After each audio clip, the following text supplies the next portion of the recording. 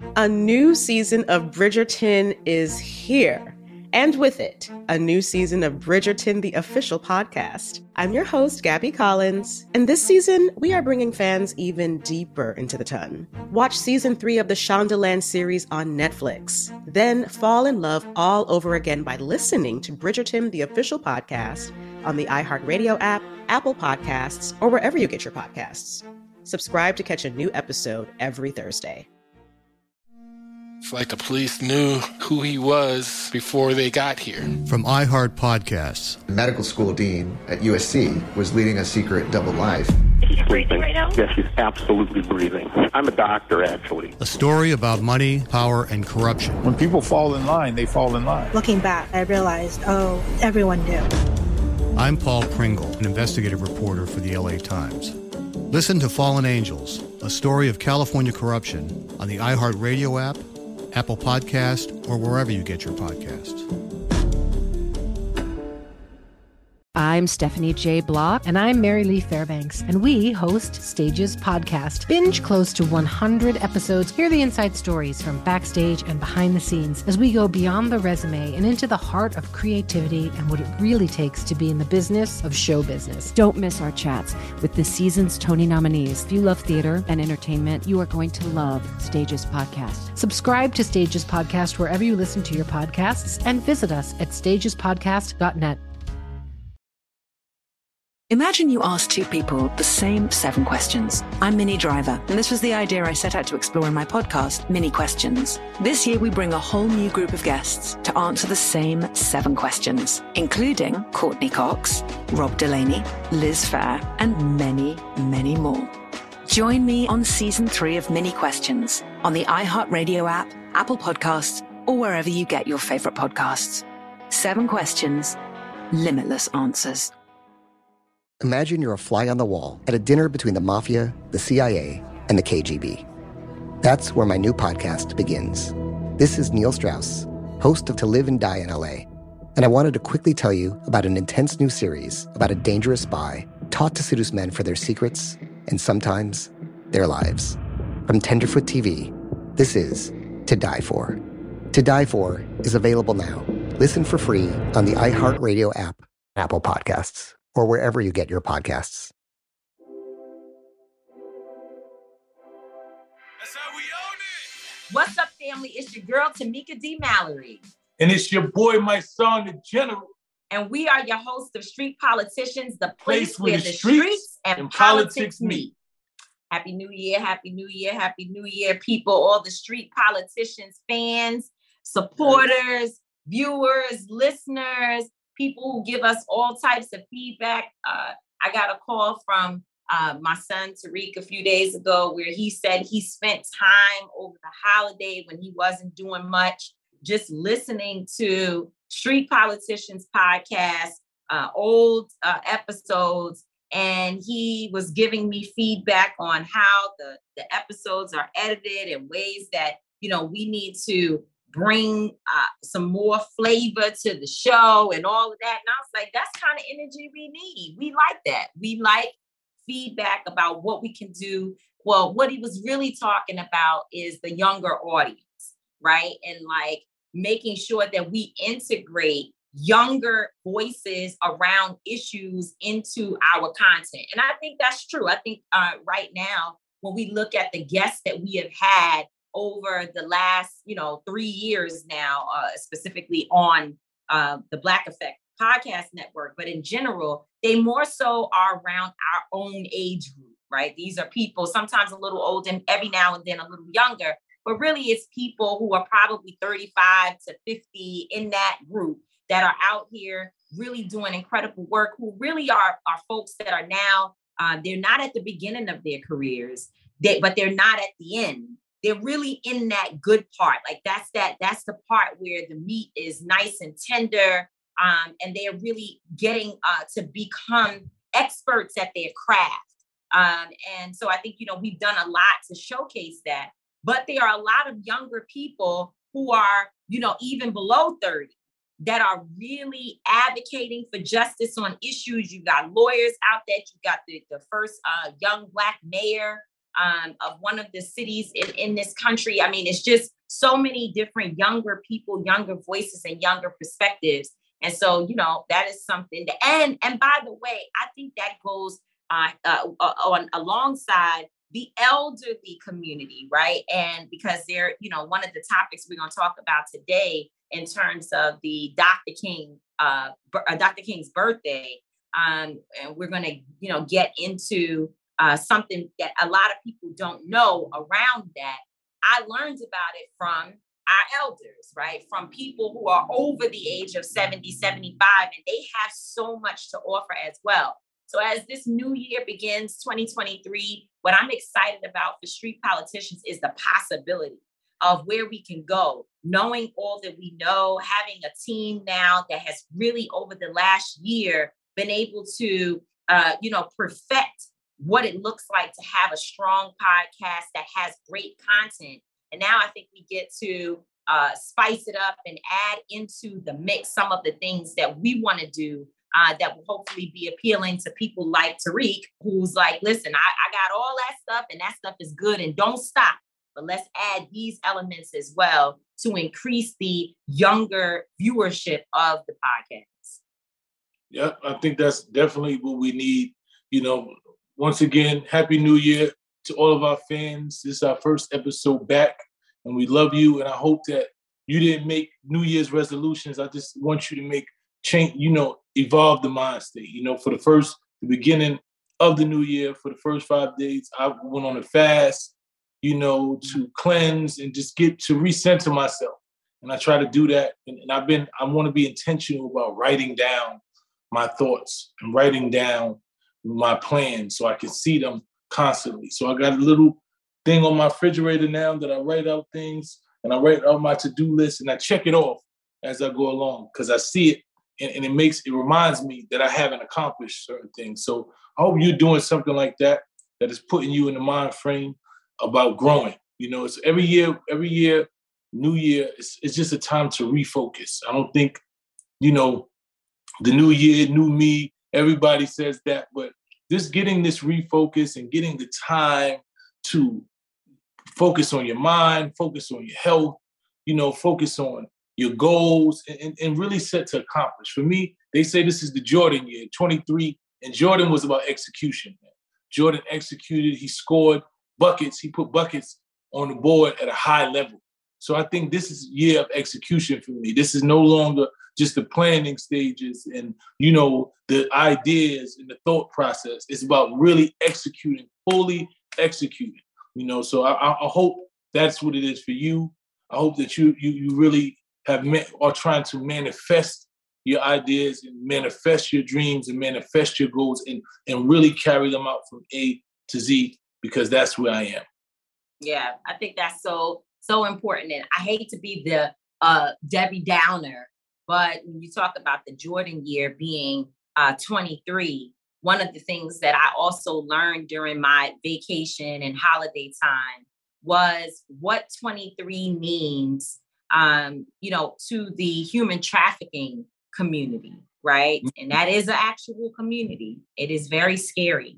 I learned through the story of this young woman, Marissa, who went missing. I was able to be educated in a few hours, 5 hours, but really the first few minutes of trying to help get this woman away from individuals who appeared to be trafficking her. And so much happened that has confirmed in so many ways that the situation she was in was dangerous. And the situation that she continues to be in from the Stockholm syndrome, you know, is very, very dangerous. And they also look at the Jordan year as a time to traffic more individuals to make more money, leading into major events like Super Bowl, All-Star Weekend, and all the major events that we see happening. There are people who have an underground economy going on, and the currency is the bodies of women and men, children, of all different races. But there's something special we know about Black bodies.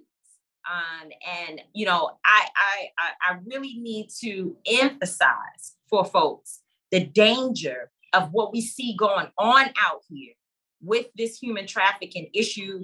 We talk about sex trafficking, but human trafficking covers a lot of things, including organ stealing of organs, where people are picked up, maybe used in sexual ways or other ways, and then killed to remove limbs, to take hearts, body parts, to be sold off to people who have resources that need for their own family member or for whatever Black market is out there, or let's not call it Black, let's say the underground market that's out there.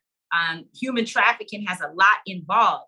But when we think about it, the first thing that comes to mind is women, right? We think women first, and we should think about women because I'm sure women are the highest victims, if you will, of human trafficking. But we also must make sure that we know so that we can keep ourselves, our young boys, and just all of us safe, is that men are also a part of this. And the issue of men being mules, where you see people who are working to capture, steal, those things. Women or other people, oftentimes they are also a part of, are also being trafficked, and they are a mule where they're sent out to go do this work, and they have to come back with people, or else their family members are threatened with violence or death.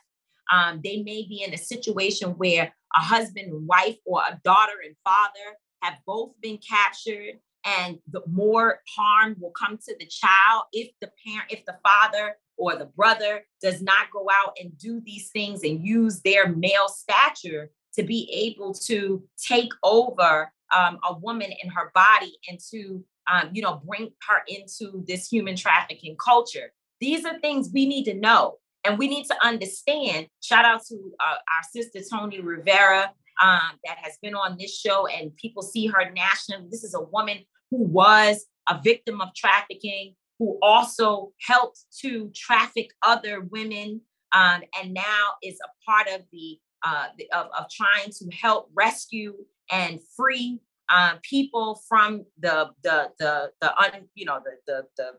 just scary, horrific lifestyle of trafficking. And she educated me that there's so much we don't know about this. And I was having a conversation with someone that's really close to us that I would not expose today. And it took me about 20 to 30 minutes to get this person to stop saying, but how could you want to go back? Like, after you have already been, you see your family members, you should just run.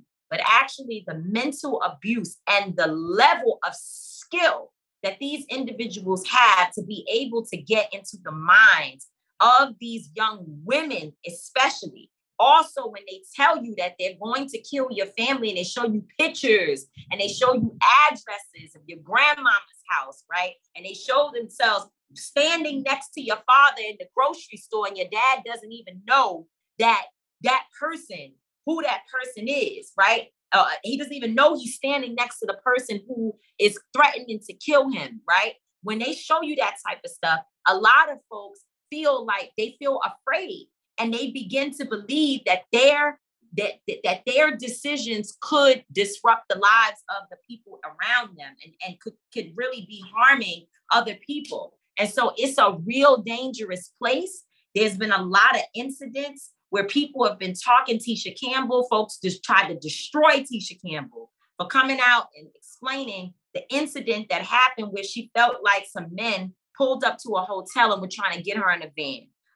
The radio host, Egypt, she also was talking about an incident that happened at a gas station. And for some reason, we are quick not to believe people who have never been, like, I don't know Tisha Campbell to be some liar that just makes up stories about an incident. It's just crazy. I don't understand this shit. Like, why would people lie about shit that's detrimental to them? Like, it's just the weirdest. Like, I just don't know. I mean, what history why does Tisha Campbell does not need press?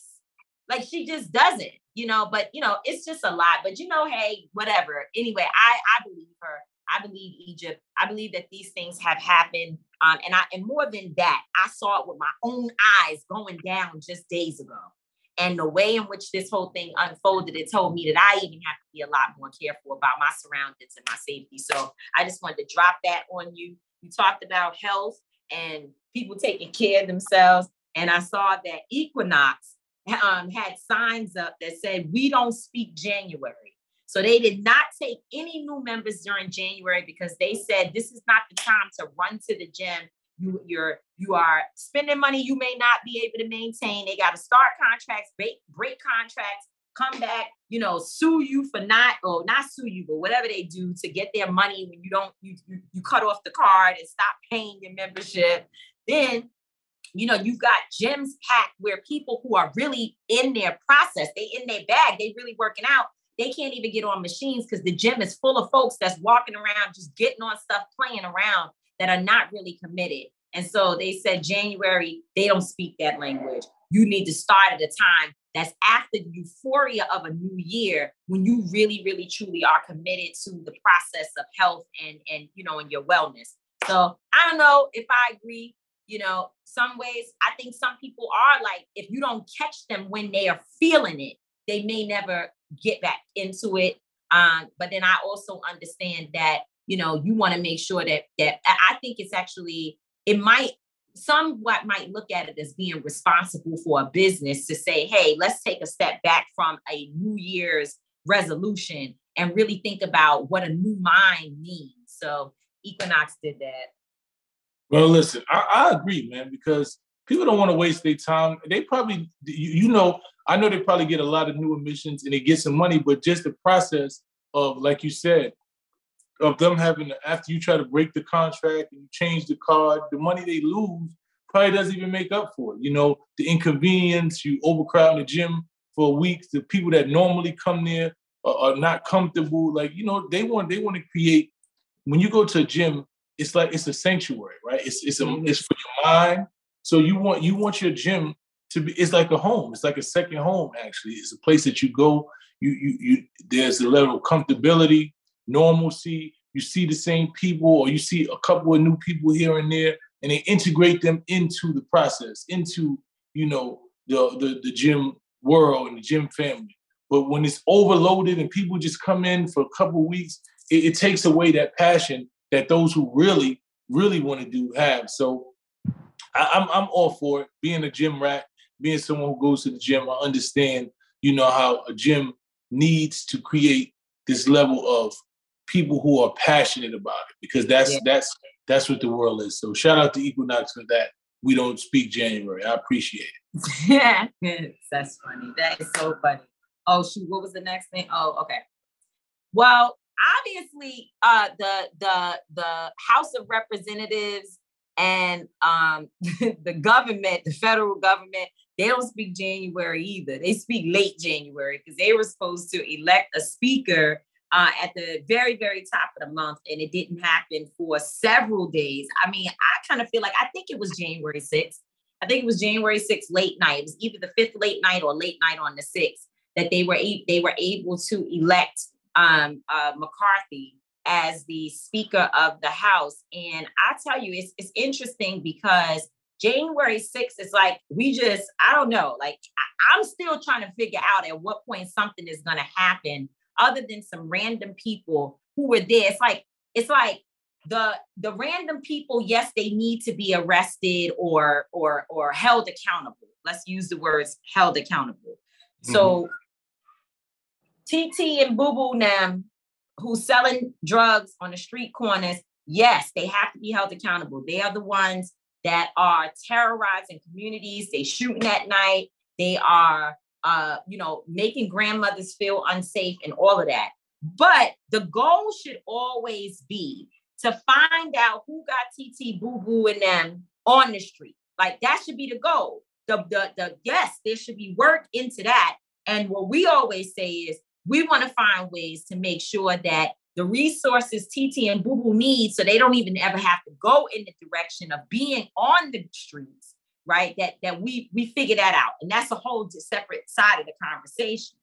But where there is a comparison, right, is that because unfortunately the people who committed an insurrection on January 6th, and the reason why I say there's that comparison is it doesn't exist in this sense, that they want things for our society that would pretty much oppress others and would take us back further than we're already sliding to a time where the power was literally only in the hands of the rich, the successful, and the white, right? That is what they want. That's what they're calling for. That's what they're fighting for. That's what the insurrection was all about, right? So you can't give them anything that's going to make them happy or that is going to solve this problem. You can give Pookie and TT and Boo Boo them some stuff that'll get them off the streets and hopefully help them with a life of prosperity, right? But you can't give these people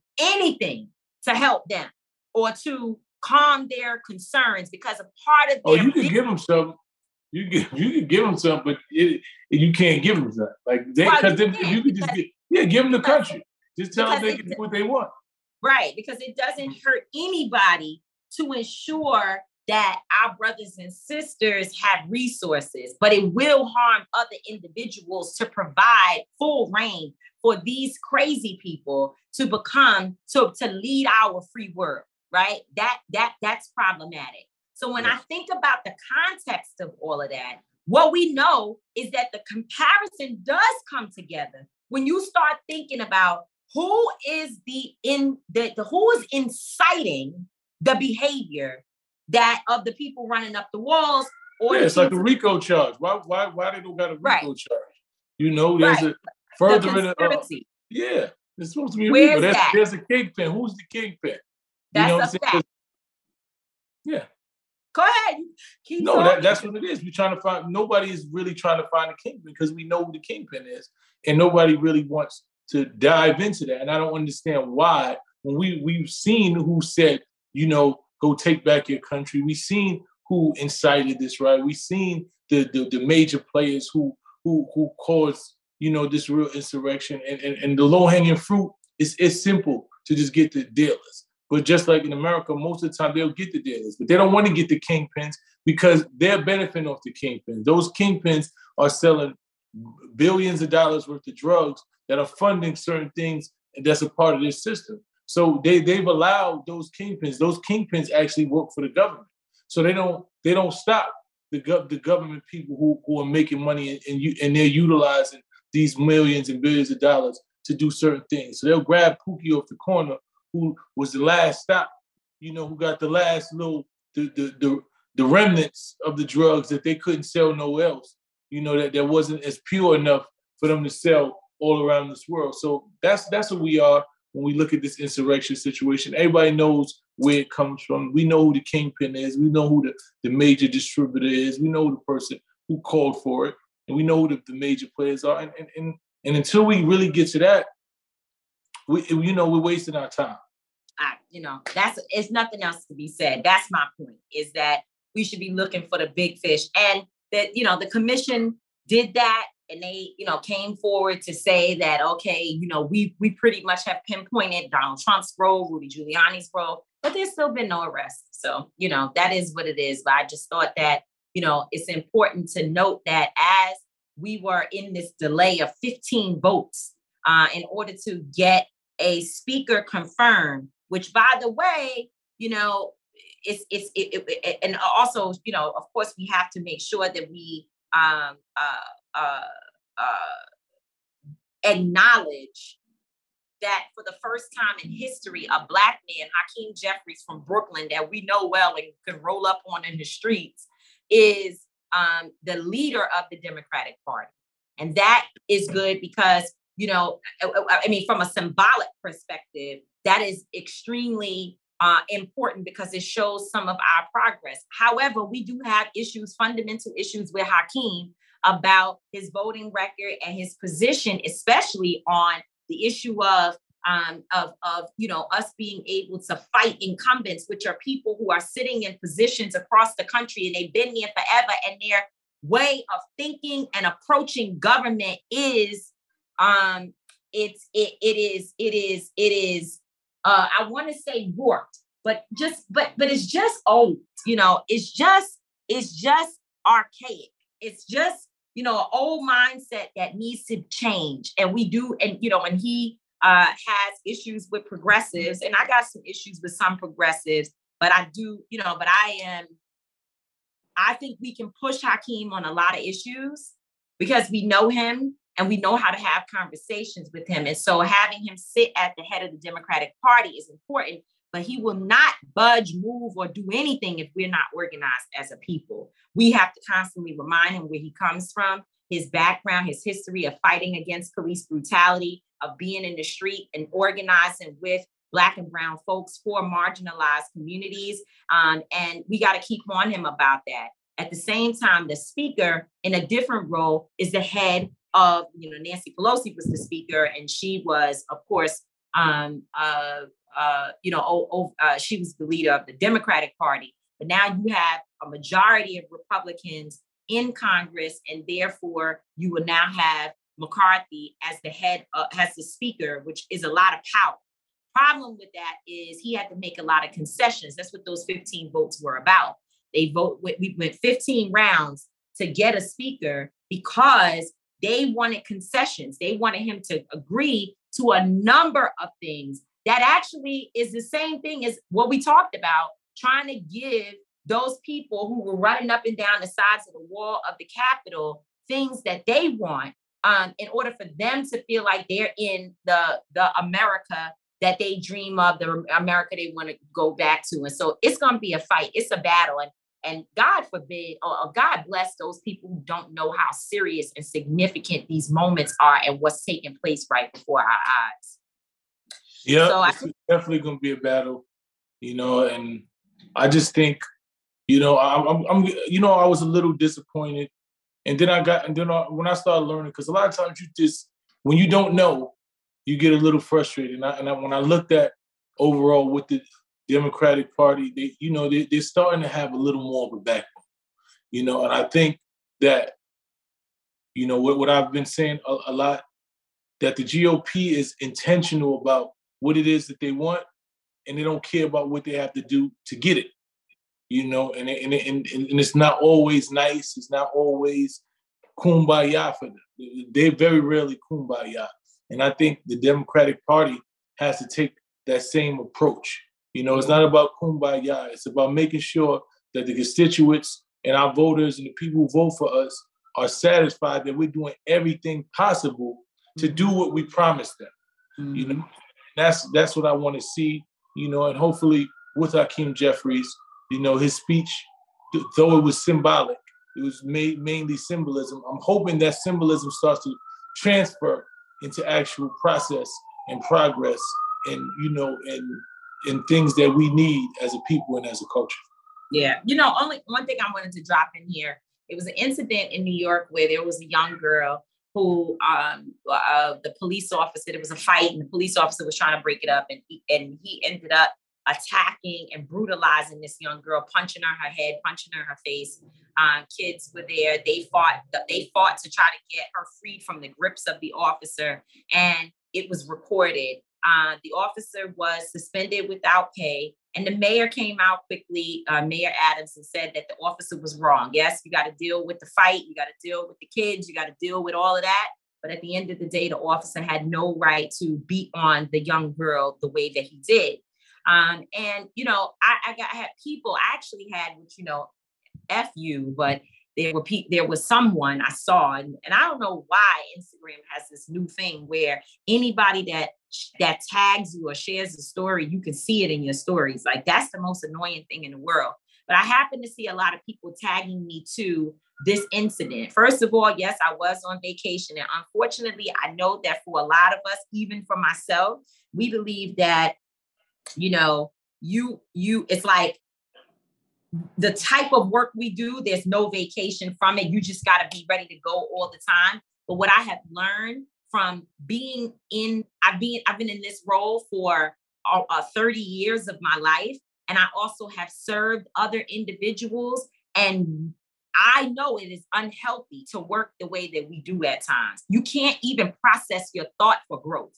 You can't even figure out what is next and what you need to be fighting for in this work when you're just constantly responding to trauma all the time and constantly engaging in massive movements, fighting for change. Those things are good, but you've got to build a bench of other individuals that are going to be out there carrying the torch and continuing to work and even coming up with new projects and things that they're doing where you could just support them if it's nothing more than a phone call so that you can mentor them through their own process. You cannot kill yourself being on go all the time. And so being on vacation, it was difficult. It was difficult not to sit on the phone with Quilla, which is Shanquella Robinson's sister, every day, the way we have been talking right before the holidays, trying to figure out what's our strategy. Even she and I had to take a break, right? So that we could come back with fresh ideas. It's difficult not to be engaged in everything that we see, but it's a discipline that I know I've had to learn. I've had to learn that a comment on everything I can't do. And that sometimes I have to actually disappear in order to be renewed and restored. And so when I saw the video of the young girl getting punched, I saw it from places with individuals that I know were going to do work. Like they were going to get it going. I know that. I already know these people who sent it to me, the people who tagged me and shared it with me. I knew what they were going to do. But to your point, after it kept coming and coming and coming, and I'm trying to not ignore it, but trying to be like, there's going to be a police violence incident before, after, during. There's going to be reasons, family problems, everything is going to still be there when you return from these 2 weeks of time that you're taking off, right? And there's so many people out there that do great work that you can jump in and support them as soon as you get back. But I kept seeing it. So I decided, let me just inquire about what's going on so I could make sure if Until Freedom could be engaged, that there are other people on our team like you and Linda who are ready to go at all times. And then as soon as I checked into it, the officer had already been suspended without pay.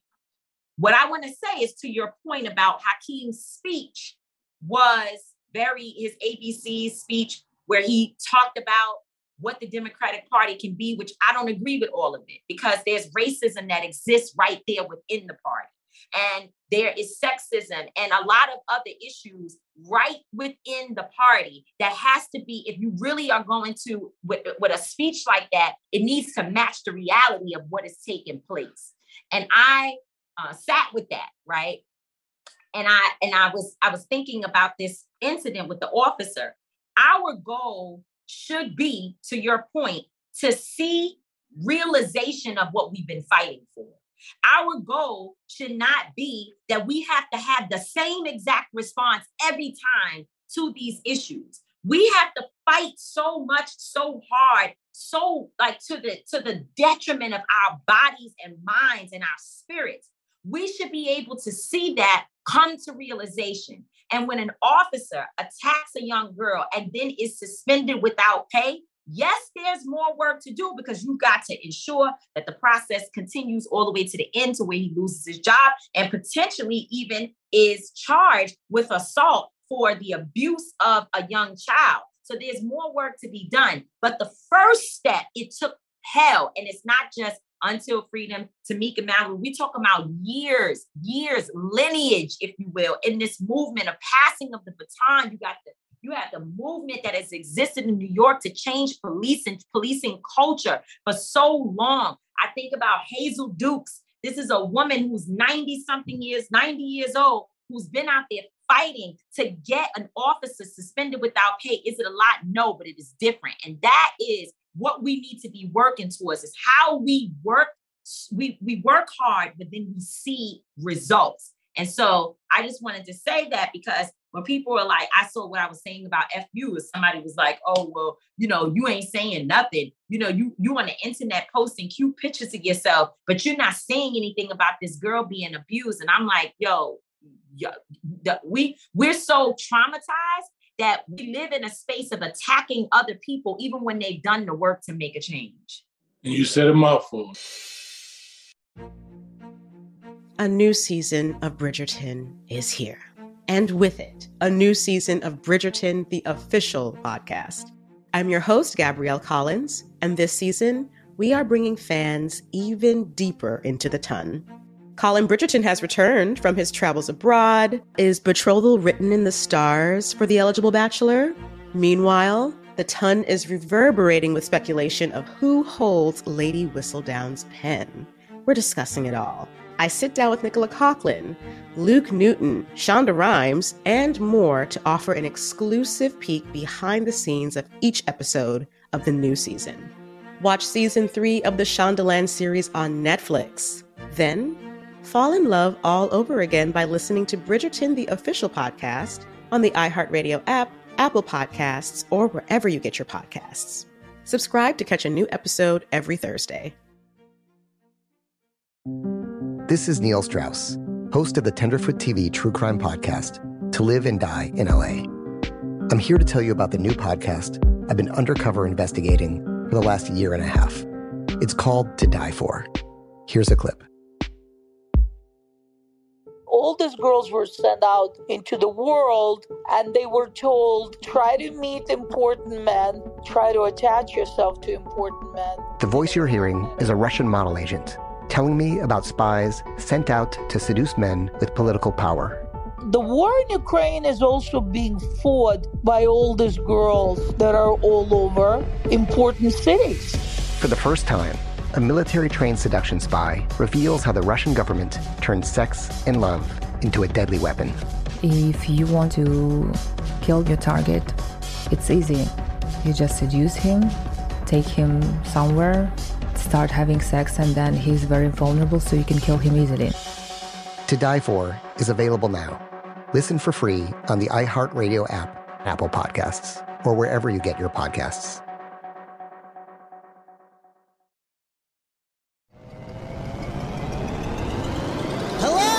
Acclaimed comics writer and notorious Scott Summers hater, Rosie Knight. Well, hello, Emmy-winning podcaster and totally unbiased Targaryen royal supporter, Jason Concepcion. Rosie, somehow the X-Ray Vision podcast has returned. It feels so good.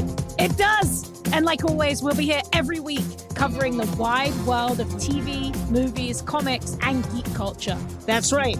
We'll be talking about Batman, heroes of that stature, and of course, we'll be inviting our friends in the industry to come geek out with us and share stories. We'll hear from TV writers, from actors, comics creators, pop culture critics, and more. Nothing is off the table because geek culture is pop culture, and we can't wait to share our love of it all with you every single week. Listen to X-Ray Vision on the iHeartRadio app, Apple Podcasts, or wherever you get your podcasts. Delve into the visceral world of hip-hop with the Gangster Chronicles, a podcast that aims to unravel the intricate tapestry of one of music's most influential and misunderstood subgenres, gangster rap. Hosted by MC8 and Big Steels every Thursday, each episode provides an in-depth exploration into the formative artists, monumental albums, and socio-political factors that have shaped gangster rap from its emergence in the 80s to its enduring impact today. Gangster Chronicles unpacks the evolution of this uniquely American art form. We dive into the socio-cultural aspects that gangster rap boldly addressed, from police brutality to systemic racism, offering listeners a comprehensive understanding of the profound cultural significance this genre holds. Listen to the Gangster Chronicles on the Black Effect Podcast Network, iHeartRadio app, or wherever you get your podcasts. Let's go. Danielle Moody here, host of the Woke AF Daily podcast. We've been with iHeart's Outspoken Network for a year, and what a year it has been. Every weekday, I navigate our rapidly changing world alongside our series of fabulous expert guests. As we head deeper into 2024 and yet another life-changing election cycle, Woke AF Daily is here to keep you sane and woke.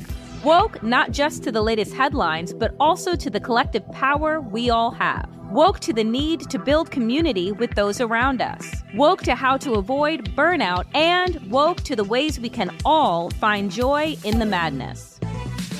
Make Woke AF Daily with Danielle Moody your podcast destination for 2024 election news and analysis. And tune in to hear the ways I am working to stay grounded amidst it all. Listen to Woke AF Daily Season 5 on the iHeartRadio app, Apple Podcasts, or wherever you get your podcasts.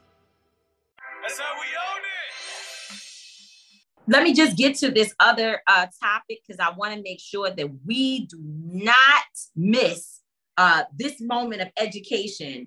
I brought it up earlier talking about Dr. King's birthday, and it is obviously coming up now. In just a few days, we will be remembering Dr. King during his birthday, remembering his contributions to society. And I didn't know. I don't know where my head was under a rock. I must not have been listening, but I did not know that Stevie Wonder's Happy Birthday song, which the Black version of Happy Birthday that we sing at every birthday function, you do the first Happy Birthday, and then you come with Happy Birthday to you. Like, that's our thing, right? I did not know that song was dedicated to Dr. King for his birthday. But it wasn't just about his birthday. This is the part that is powerful. The birthday piece, yes. But it was actually after Dr. King was dead, right? So Dr. King was killed in 1968. And there was Congressman John Conyers, God rest his soul. He introduced a bill to make Dr. King's birthday a national holiday. We all know that. It took 15 years to get it done. And throughout the process, you had different elected officials that were fighting and activists and Black folks advocating to make sure that this became a holiday. But of course, you had resistance from the other side. Actually, a Republican, Senator Ed Brooke, was the one to introduce it the last time where it actually passed in the Senate. So it was definitely a bipartisan effort, but there certainly were more people, Republicans and conservatives and racists and otherwise, who were pushing back and resisting having Dr. King's birthday become a holiday. This is a testament, this part that I'm about to say, to how important our movements are and how important it is to have everyone play a role. One of these days in life, people will look back at my son and say, wow, you created this song or this spoken word at this time that helped us to articulate our needs and or to bring attention to Sandra Bland, who's in I Don't Have the Right to Do Nothing. And you have so many different pieces that represent different parts of our experience since we have been actively leading in this movement.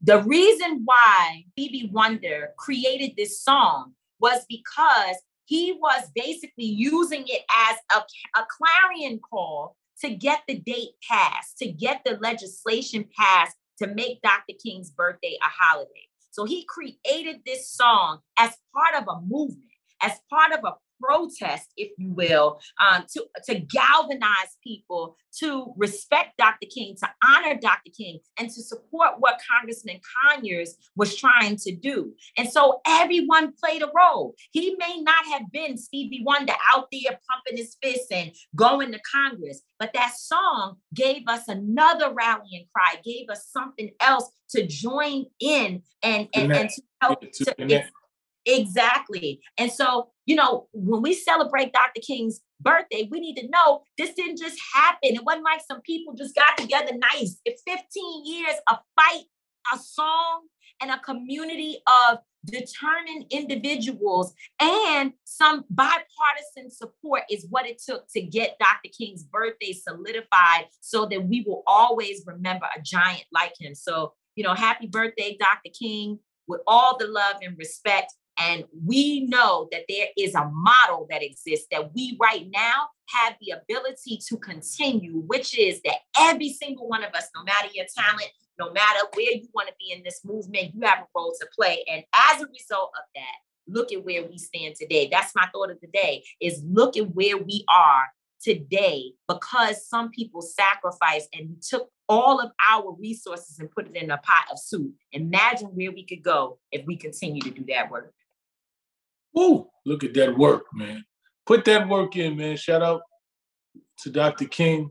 as we celebrate or as we approach his birthday, and we celebrate what it is that he's meant to our people and the evolution and the growth and just, the fight for justice and equality in this country. We salute you, King. Absolutely. I know I'm going back, circling back, but one of the things that they did to try to stop, I want to read this from Dr. Julianne Malveaux. Dr. Julianne Malveaux is a historian. She's a great leader. She is a professor. She is one of the mentors of Black women scholars in this nation. If you don't know Julianne Malveaux, you should learn more about her. But this is a piece that she wrote. The King Holiday reflects our resilience. And this is just one piece that I want folks to know, because, as people look at us, and certainly we're not trying to be or liken ourselves to Dr. King, but we would like to live up to his work. But listen to what one of the individuals who opposed the legislation, this is what he did. His name was Senator Jesse Helms. He's a Republican from North Carolina. He passed out binders full of lies about Dr. King, describing him as a communist and worse things. He sat around basically with a binder of stuff, just the same way like social media is the new binder. Dr. King is a liar, called him a communist, called him a danger to America. He said Dr. King, he said Dr. King was everything terrible. This was even in Dr. King's death. Dr. King was dead, and he was still saying these horrible things and telling these horrible lies about him. And that was what he was using to try to block the holiday. So when you see people out here who are accusing folks of misappropriation of funds, they're accusing people, which some people do that, but nonetheless, misappropriation of funds, lying, clout chasing, all of that on social media is the new binder that Dr. King had to deal with when he was he was already dead, but even before that, he had been titled, if you will, or had been labeled the most dangerous man in America. That binder now exists in the form of comments on social media. And we know all too well what that is. Man. Discredit, man. It's a playbook, and we watched it. We've seen it. We've experienced it. We felt it. We've seen it happen to all our leaders. And the main way to discredit us is through media. And now that we have social media, you have people who have no knowledge, people who don't even have a face, that are able to discredit you and make claims, baseless claims that they can't prove. And then we have a people who are so consumed by negativity that they just grab onto that. Because, like my brother Charlemagne always says, who cares about the truth when the lie is more entertaining? When the lie is entertaining and it says that somebody who does positive things is negative, and somebody could be like, wow, really? This person? And they can throw dirt on your name, and they can somehow defame you and discredit you. It leads for more story. It leads for a better story on social media. People want to hear that. They don't want to hear all the positivity. They want to be able to tear you down. There's a lot of people, not all people, but there's a lot of people, man. So I just want to shout out to brothers, who are doing things. We weren't going to talk about it, but shout out to Meek Mill, man. Just because the negativity is always overshadowed by the positivity. The brother is the positivity is always overshadowed by the negativity. It's the opposite. There you go. The positivity is the negativity is always the positivity is always overshadowed by the negativity. Yes, you are right, and I stand corrected. The brother started reform. He's bringing people home from jail. Christmas, he bailed out mothers who were incarcerated. He's constantly doing positive things in the community with children.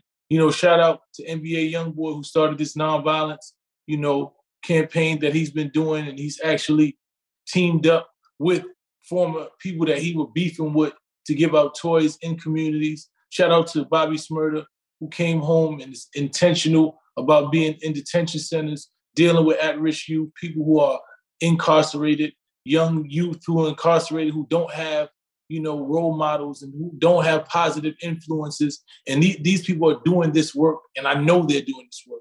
And it's not publicized as it should be.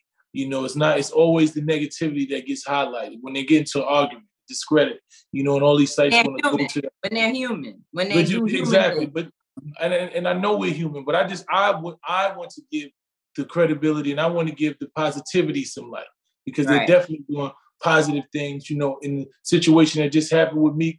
I spoke to him and he talked about how it could have been ugly. Everybody's drinking. He's arguing about the fight. He's talking about how Tank is going to win. And the guy and him got into some words and he was there with a bunch of his friends and Cooler. And he said to himself, I'm not going to allow this to turn into more than that. Yeah, there was back and forth. He knew a bunch of his friends, some of them who have higher tempers. They don't have as much to lose. And what he did was immediately leave. He said, let's go. He said, I was in there, a bunch of my friends, and we left it without incident. And, and rather than being praised for that, we're always going to be the part that there's the argument, there was this and that.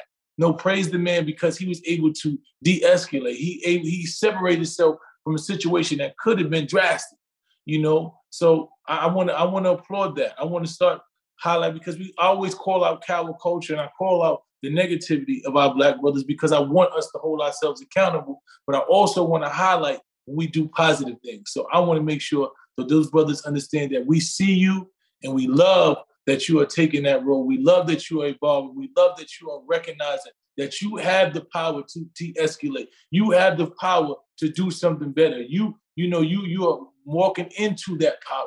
That's what gangster is to me. So those brothers right there that I just described, those are what I call gangsters, and I want to salute them. Yeah, absolutely. I love that. I have nothing more to add. I appreciate what you just said. And I think I've even had to learn that in our human moments that, you got to make good decisions. You got to make decisions that, especially when you're drinking and you out. But I'm going to be honest with you, my son, as I was watching the incident, yes, I know those things could turn into violence. It could turn into a bigger thing. It could turn into something that goes on next week or your camp to get into a fight. But I've been my whole life since I was a little girl, especially coming up in the South, being with my family members in the house.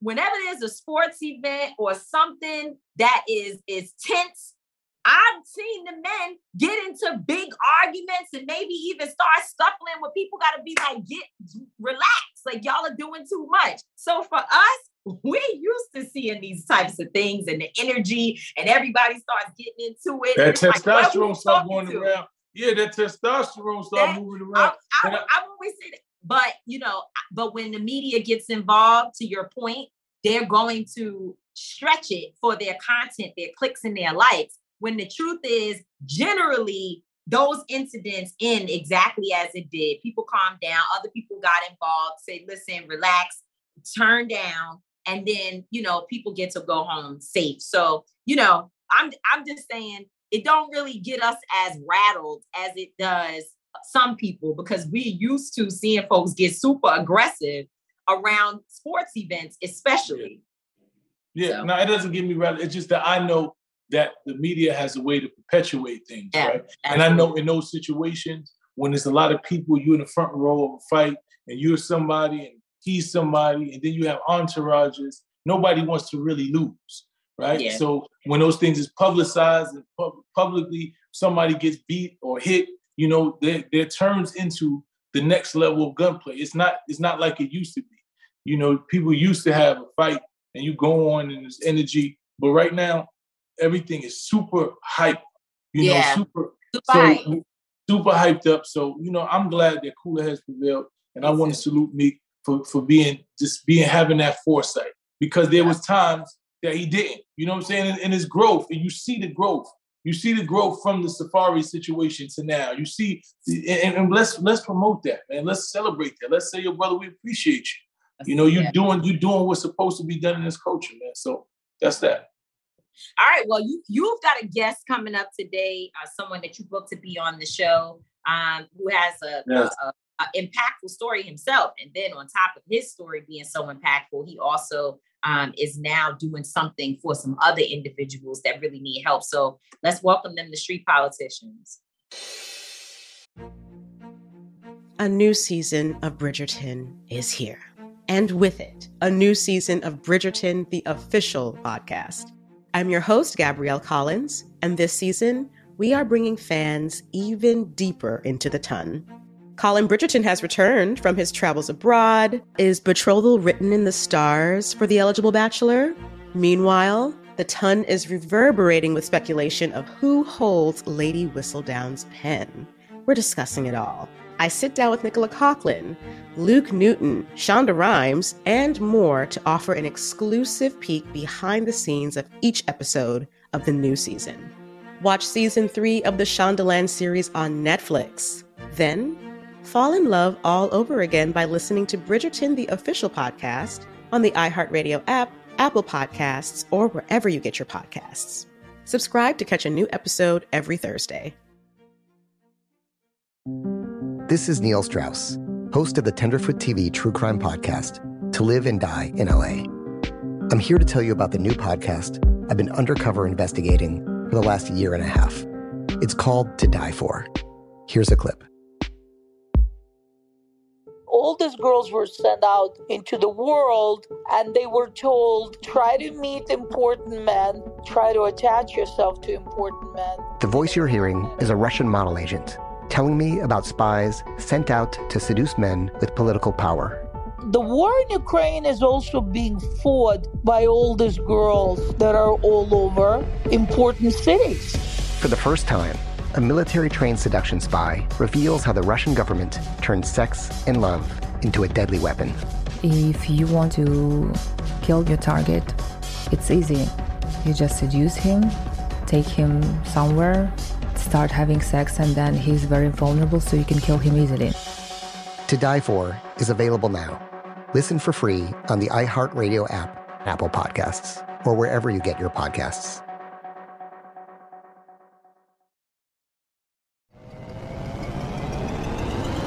Hello, acclaimed comics writer and notorious Scott Summers hater, Rosie Knight. Well, hello, Emmy-winning podcaster and totally unbiased Targaryen royal supporter, Jason Concepcion. Rosie, somehow the X-Ray Vision podcast has returned. It feels so good. It does. And like always, we'll be here every week covering the wide world of TV, movies, comics, and geek culture. That's right. We'll be talking about Batman, heroes of that stature, and of course, we'll be inviting our friends in the industry to come geek out with us and share stories. We'll hear from TV writers, actors, comics creators, pop culture critics, and more. Nothing is off the table because geek culture is pop culture, and we can't wait to share our love of it all with you every single week. Listen to X-Ray Vision on the iHeartRadio app, Apple Podcasts, or wherever you get your podcasts. I used to have so many men. How this beguiling woman in her 50s, she looked like $1 million, with zero qualifications, she had a Harvard plaque, tricks her way past a wall of lawyers and agents. She's got all of these Maseratis and Bentleys all in the driveway. Is it like a mansion? Yes, it's a mansion that this queen of the con uses to scam some of the biggest names in professional sports out of untold fortunes. About $6 million. Approximately $11 million. Nearly $10 million was all gone.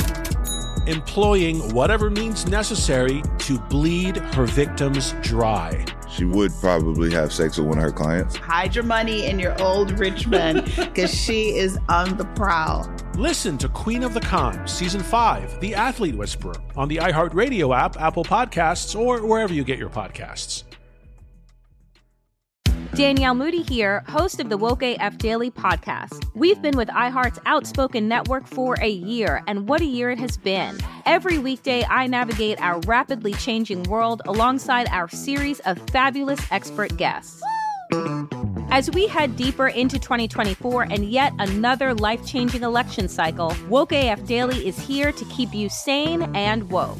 Woke not just to the latest headlines, but also to the collective power we all have. Woke to the need to build community with those around us. Woke to how to avoid burnout, and woke to the ways we can all find joy in the madness. Make Woke AF Daily with Danielle Moody your podcast destination for 2024 election news and analysis. And tune in to hear the ways I am working to stay grounded amidst it all. Listen to Woke AF Daily Season 5 on the iHeartRadio app, Apple Podcasts, or wherever you get your podcasts. That's how we own it. So today we have a special guest. This brother was convicted of a crime, wrongfully convicted of a crime, then exonerated, and then went on to become a lawyer. I heard of his story from my brother Shaka, our brother, Tamika Shaka Senghor, and he said, you got to meet this brother, and we had a good conversation. And this brother is very, very passionate, reminds me a lot of myself. After being wrongfully convicted, you come home and you have this will and this drive to just want to do better. And this brother is just that. His name is Jared Adams. How you doing today, King? I'm doing well. Thank you both for having me on. Been big fans of you all for quite some time. And I'm just appreciative to have this platform to talk about my clients and their story. Before we get into clients, give a little bit. So you were wrongfully convicted of a crime. What was this crime? What was the process of you going about getting exonerated and then coming to actually become an attorney? Yeah. Well, I was falsely accused of rape at the age of 17 years old. A lot of it had to do with race. Simply put, my accuser was a white girl. My mom didn't have any money to afford an attorney. And I sat and I watched what I thought I knew about the justice system, totally, crumble down to the reality of what the criminal justice system really is. I got to prison turning 18 years old, and all I had was an high school education. So I knew I needed to find a way to be able to communicate my innocence, because at the time I didn't know how. I started to do the same thing that a lot of brothers do when they get in this situation, and I started to fight for myself. I educated myself through having aunties, who mailed me case law, to reading in the paper about attorneys and reaching out to them, asking questions. And eventually the Wisconsin Innocence Project took my case, litigated my case all the way up to the Seventh Circuit Court of Appeals, where my conviction was unanimously reversed. My record was ultimately expunged. And I came home and started the healing process with therapy. Then I was able to go ahead and get my associate's degree, bachelor's degree, law degree, and I clerked in the same circuit that overturned my conviction before I started to work for the Innocence Project. That's incredible, just the storyline. It sounds like a movie. It's like if we didn't know and see you here as a living, breathing person, it would be, a great story and story of triumph for TV. And we know that art often imitates life. So much of what we see as depictions on the screen are things that are actually happening to so many people, and particularly Black people, and then even more specifically, Black men. And the issue of rape and the issue of the Black male put in the position of being called a rapist by white women is a very, very significant issue. Can you tell us a little bit about that? What was the story? What happened? And then again, I know you're kind of going over the same thing, but then what was the process of exoneration from something that serious? Like what did the Wisconsin Innocence Project hear and see in your story that made them want to take your case? So I told the complete beginning from the end in my book that I have out, Redeeming Justice. But the best way to get to it was this. If you could think about what happened with Emmett Till, that's exactly what happened to me and my two friends. We were invited to a party where a consensual encounter took place, and there was a false accusation that bore out of it. We didn't find out until like months later.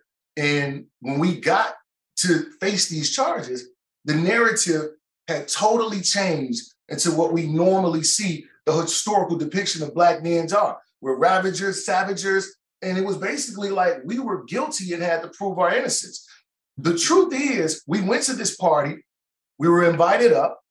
This young lady invited us into her room, her roommate walked in on this encounter, and from that started these false accusations that grew into a narrative. Still, I have no idea where they came up and created this stuff from. So we're now faced with 17 years old. None of us had ever been in any trouble with the law at all. And so our attorneys are telling us strategy that we can only have to hope was true, but it wasn't. This case was tried on race, and it had absolutely no evidence besides the accusation. And then what we come to find out is the police withheld a statement from a college student that undermined the entire accusations, and he corroborated our version of events. That statement was never turned over to us during trial. So that's what the Innocence Project was able to obtain, which resulted in us being exonerated. Wow. I asked about that, the Innocence Project piece, because so many people contact us, claiming their innocence. They're advocating for themselves, and they're looking for organizations, groups, and otherwise to pick up their stories, especially the project. I think I get the most calls asking, can I connect somebody within the Innocence Project to, so many, especially brothers. I don't often, which I think is also pretty scary, we don't really hear from women as much who are in prison, understanding that Black women are the fastest growing population in prison. We don't really hear much from women saying, can you help me get my sentence overturned, right? But we hear it from our brothers all the time. What did you say to the Innocence Project? What did that look like? And because I would imagine that because they took your case, it's one of the things that encouraged you to work on the two individuals that you're going to talk about today. Yeah, and to your point, Tamika, listen, women are the fastest growing because of the numbers of Black men that they've been going through at a rate of like Pac-Man, right? Right. And the thing about it is I actually represent, some women, and I'm investigating their cases and claims of actual innocence as well. The horrible thing about women and wrongful convictions is that oftentimes women who are wrongfully convicted, they are wrongfully convicted of not like heinous murders, but of actual deaths of their own kids, which is even more traumatic to think about. The science hadn't caught up to shaken baby syndrome, right? Wow. And so, if the science is off and you're accusing mothers of wrongdoing, well, who do you think bared the brunt of those accusations before the science caught up? It was Black women. It was women of color. And so it most certainly is an issue. And I wanted to just touch that before I go on to answer. And what I did was this. First, let me say this. I had some praying folks on my side. Like my mother and my aunts would not allow my spirit to dissipate.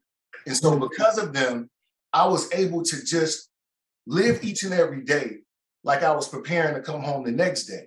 So I started to write as many people as I could, and I started to go through case law and articulate my case with the case that was, in the news or the hottest topic. And eventually I was able to get the help that way. It's one of these things where you should ask for help, you should seek help, but you should also be helping yourself by educating yourself as much as possible. The Innocence Project is an organization no different than the one that I've built called Life After Justice, where we can only take so many cases, right? With 2-point-something million people incarcerated, if only we had 2% of those wrongfully convicted, that leaves thousands of people who are wrongfully convicted, and the money ain't in this work. Tamika, my son, you know what I'm saying when I say that. The money ain't in this type of work where you're advocating and where you're taking on cases for free. These cases can go on for 5 to 7 years at $100,000+, each case. And so it's not easy. So when people are looking for help and they're just not getting the responses from organizations like the Innocence Project, it doesn't mean that your case is bad. It doesn't mean that they want to help. It's just the reality that the resources are not here. The laws do not support people post-conviction because most of the people claiming flaws in their post-conviction look like us on this Zoom right now. Wow, that's powerful.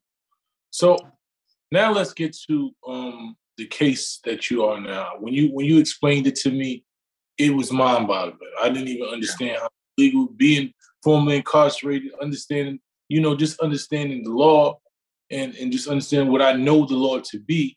What you were saying to me just really didn't even make sense. So I just want you to give us a little understanding about the case we're here talking about today. So I'll do my best because when you try to make some sense out of something that's senseless, it just don't make sense. But here's the story of Terrence and Ferron, not guilty serving life. These are two young men born, raised in the Waverly, Virginia area. There's an officer who shot and killed around 10:45, 11 a.m. As they always do, there's a rush to judgment and a roundup of nothing more than what I can call a roundup of young Black men between the areas of Waverly all the way up to Richmond, of a description that does not fit and never fit Terrence and Ferron's description. This officer is shot. The police immediately get there. He gives a description. They start to go out looking for people, when all along they knew who the eyewitness, the only eyewitness, had identified was not Terrence and Ferron. That part of their case was buried. It was buried. No investigative journalists asked questions. And down in this town in Waverly, which is one of the last known towns to ever do an open lynching, it was as quiet as an injustice could ever be. These guys are, get this, they're accused of killing a cop. Two Black guys accused of killing a white cop. And they ultimately, trying to avoid the death penalty, plead guilty to accessory after the fact, time served, and the other pleaded guilty to manslaughter, thinking that if they did this, they would be avoiding the death penalty. I'll pause and say this. There was a time where we never believed that anyone would plead guilty to anything that they didn't do. But with the Sister Ava DuVernay and the Central Park 5 case, we've now become educated that people are put in situations where if they're trying to save their life and the lives of their families, they will make decisions that we sitting on our couch cannot understand. That is exactly what happened with Terrence and Ferron. So now the family of the officer they're mad, and they're going to the Department of Justice and they're asking the Department of Justice to right a wrong because they believe that the people they were told that were responsible for the death of their son, the officer Alan Gibson, they believe that they got off too light. But the true reality is that it wasn't them. And that's why the prosecutor gave them the deals that they gave. They ended up being investigated by the feds during 8 months, 8 months after the entry of a guilty plea. The feds send down a team of undercover agents to do controlled buys of people in and around this town. With those people that they were able to get controlled buys on, they used them to bring a federal case and say that the death of Officer Gibson was the result of Terrence and Ferron being drug kingpins for 10 years. And that's how the death happened as a furtherance of the drug conspiracy. They ended up being tried in federal court for the same murder that they pled guilty to, trying to avoid the death penalty. They're now facing the death penalty in federal court for this same murder, and it's wrapped in a drug conspiracy that has no drugs, no proceeds from drugs, no photos, no recorded conversations, no baby mamas with houses, no chains, no gold teeth. If I told somebody that I had a baby, you would expect to see rattles and strollers and stuff like that. So if you say someone has been dealing drugs for 10 years, you would expect to see proceeds, drug paraphernalia, something. Absolutely no evidence at all. They bring forth this case. And again, this is as quiet as an injustice as you'll ever hear, because something like a cop being killed is normally national news. But the reason why it wasn't was because they knew that these guys had nothing to do with it. And so did the jury, who ultimately found these guys not guilty of the murder, but found them guilty of one drug count. Now, I can go on and tell you my opinion of why I think the jury found them guilty of that one drug count. But to bring it to where everybody can understand, think about the neighborhoods we grew up in. Think about how you see a federal sweep come through. And they picked up guys that you know good and well are living on their mama's couch, don't have any money, nowhere near a big-time drug dealer, but they've charged them with the kingpin statute amongst a group of other people. That's exactly what they did to Terrence and Ferran, with absolutely no evidence. So now these guys are now found guilty of this one single drug count. This one drug count would have resulted in 120 months to 200 at most, depending on the calculation of the drugs and the amount that they were alleged to have sold, using what is nothing more than illegal lynching. Is a case called U.S. versus Watts, where the court, despite the jury finding them not guilty, used the accusation of them being involved with the cops' murder in the state court guilty pleas to enhance their sentence to life in prison. So essentially, they robbed due process and said, we don't care what the jury says. We think they did it. Here goes your life sentence. And they've now been in federal prison for the last 25 plus years. That's just unbelievable. Just listening to that, like when you told me that before, you know, it didn't make sense. And the more you say it, it makes less and less and less sense. Mm-hmm. So what is the process now? What have you been doing, you know, to try to write? Because, you know, when I spoke to you, you told me how you really started investing your own money in this. This was something, you looked at the injustice and you were so passionate about getting these brothers home that you started doing things that made it personal for you. I'll tell you this. So how I got involved with this case, I'm doing a speaking event at the Virginia Sheriff's Association where brothers and sisters are getting their rights restored back to vote after completing and discharging a sentence. And at the end, you know, it was a lady who was standing in the line. She was at least about 8 people back. But what stood out to her, for me, was if you could see the wrinkles and creases of anguish on her forehead as she's making her way up to me, it reminded me of my mother. And I can remember being in the courtroom, and I'm raised by all women. So to be accused of something, of a rape, and my mother and my aunts are hearing this, I would often turn around and look at them just to reassure them they know who they raised. This ain't true. And the wrinkles and creases of forehead on their forehead, I will never forget it. And when I saw this woman approaching me, it made me stop. And I said, I gotta find out what she wants. So she gave me a manila envelope, and it was Ferran's aunt, Mary Claiborne. And I started to read the contents, and I said, I give you my word. This is all I can give you. I said, I'll look and I'll work on this case until the evidence tells me to stop. Because oftentimes, you know, you get cases and it just ain't the truth, man. People have claims of innocence, and sometimes it just ain't the truth. I told her this in 2017. I've not stopped working on this case since.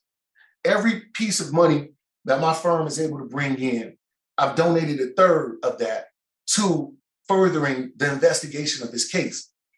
I've hired former federal investigators, retired judges, prosecutors, and defense attorneys to put together a panel and say, here's what I found. You tell me if I'm wrong. Not one of them told me I was wrong. That's how sure I am about this case. And that's why I'm here today to put the messaging out, because if you could be accused of a crime, found not guilty, and still sentenced to life, well, what do we stand a chance in the system at all? What was the sentence for the guilty plea in state court? It was 1 year time served for Ferran, right? And it was a 5-year suspended, like 3-year suspended sentence for Terrence. And this is the murder of a cop, Tamika.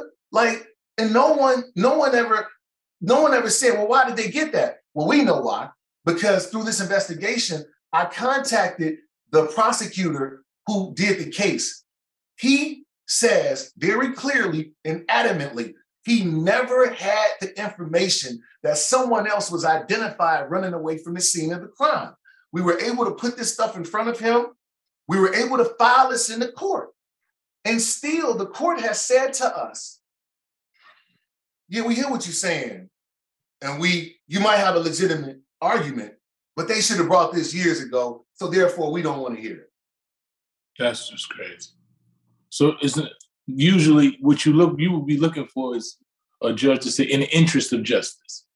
Indeed. I mean, because what we're talking about, like I said, is this. You're talking about a situation that's set up for you not to win. Post-conviction, when a person is convicted, it is designed for finality, not for justice. They are reviewing the case to see if any way they can say, good try, it's not going to work. In a case like this that screams actual innocence, right? Ruth Bader Ginsburg said it best in one of her written opinions. Innocence should be the gateway over all procedural barriers. And in this case, it's ridiculously flawed in that they aren't arguing with me about the innocence of these guys because the jury found them not guilty. They're not arguing with me that evidence in this case was withheld from them because they got the same record.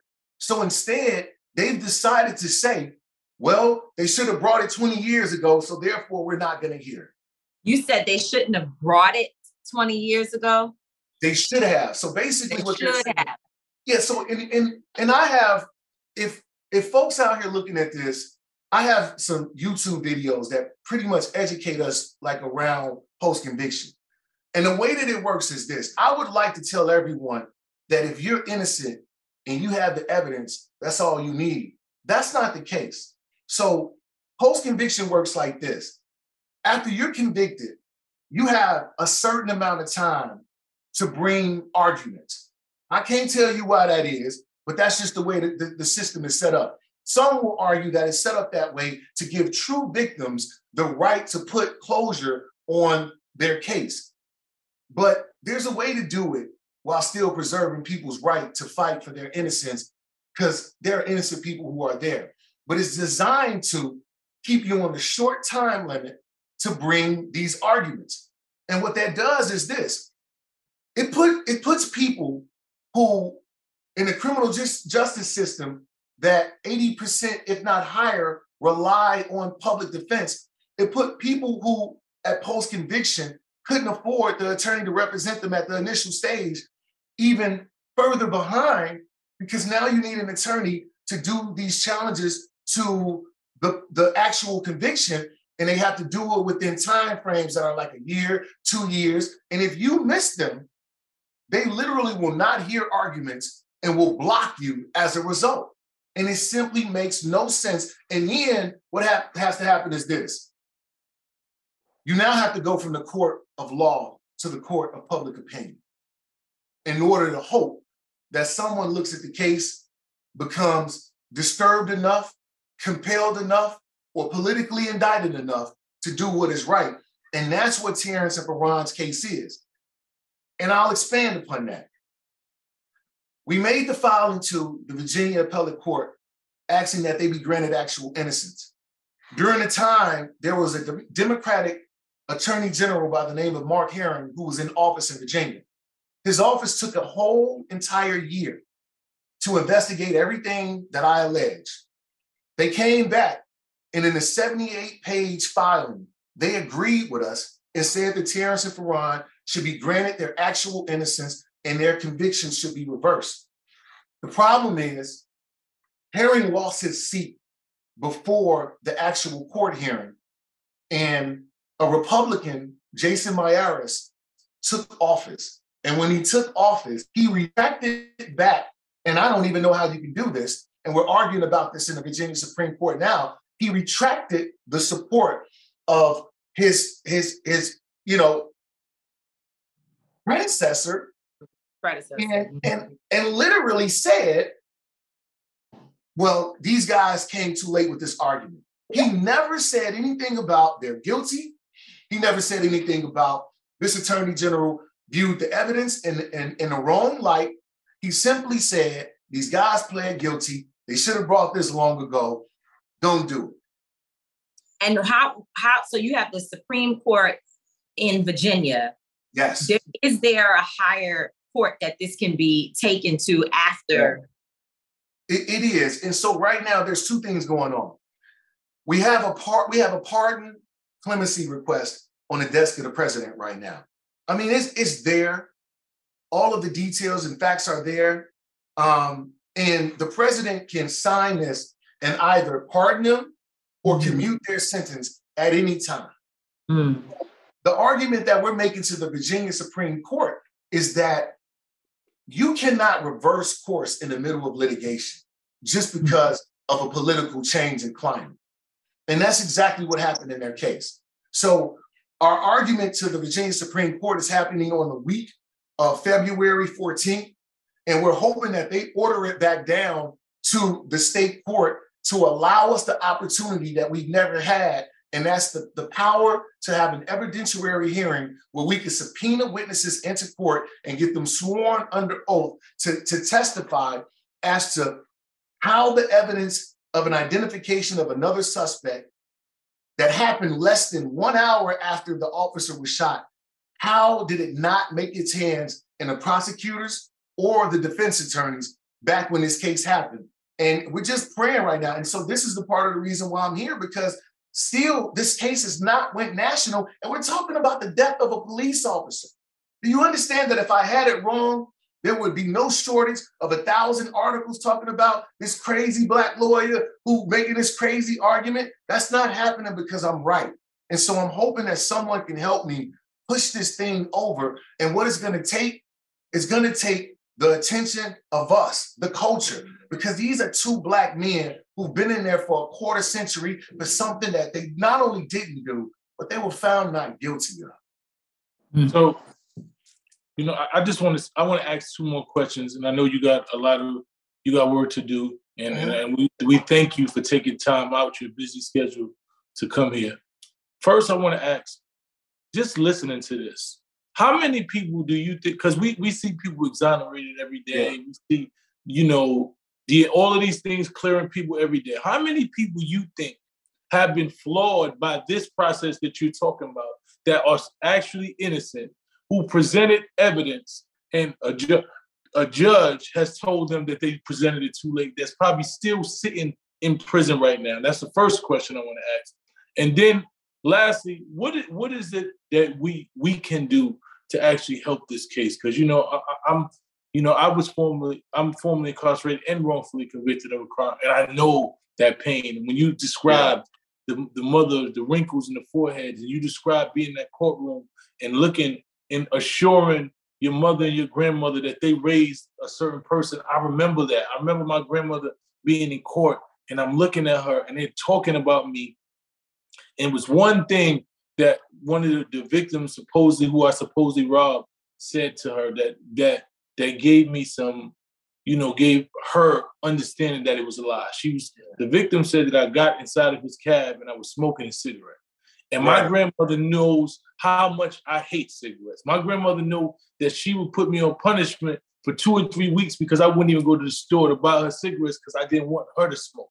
She knows how anti I was. So the minute she heard that, she jumped up and screamed and had to be removed from the courtroom because she said, "You lying.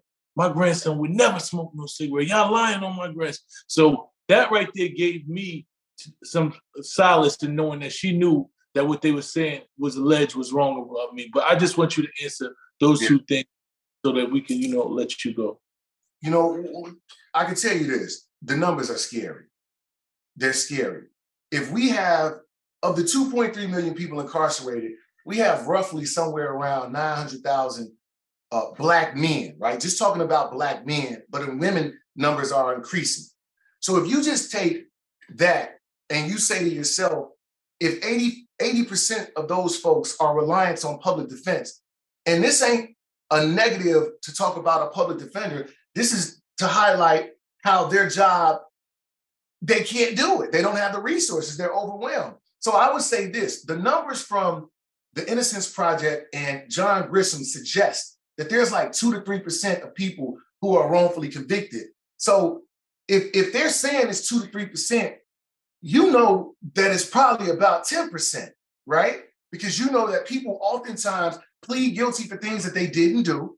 They oftentimes are advised, you know, ill-advised to go through a proceeding that they shouldn't go through, or wait, or whatever it is, take a plea. We know that because before bond reform, people would plead guilty because of how horrible the conditions were in county jails. So if we really wanted to do and find out the numbers, we would have to go through and each individual case. And I'm gonna tell you, I would say this: of the 2.3 million, I would say somewhere around 25 to 30% of people who encounter the criminal justice system are either wrongfully convicted, pled because they just wanted it over with, and or didn't have the resources to put up their defense. And so again, they just waved the white flag to get it resolved. This is a culture thing. This is where you have 90-something% of prosecutors being white men, and they go on oftentimes to become judges, and then they're handling cases in the cities like Chicago, Baltimore, where it's a revolving door of young Black men that are coming before them. They start to become desensitized, and they just get rid of cases. And that's what I'm saying. The numbers, if we peel back the onion, it would terrify us how many people are wrongfully convicted or pled guilty to something that they did not do. So tell us what you want us to do to help. How can we help? How can people sitting watching this interview help? Like, what is the process? Here's how I think folks can help. I think we all need to become educated about these issues. And what I mean by that is the issues that directly affect us in our community. They're more than just the legal conundrums. They are intertwined with the problem that we still face and deal with in society, and that is race, that is prejudice. We have a system that you cannot just keep changing the faucet. You have to rip up the floor and change the pipes in order for it to work. So what we have to do is case by case, the most egregious to start with.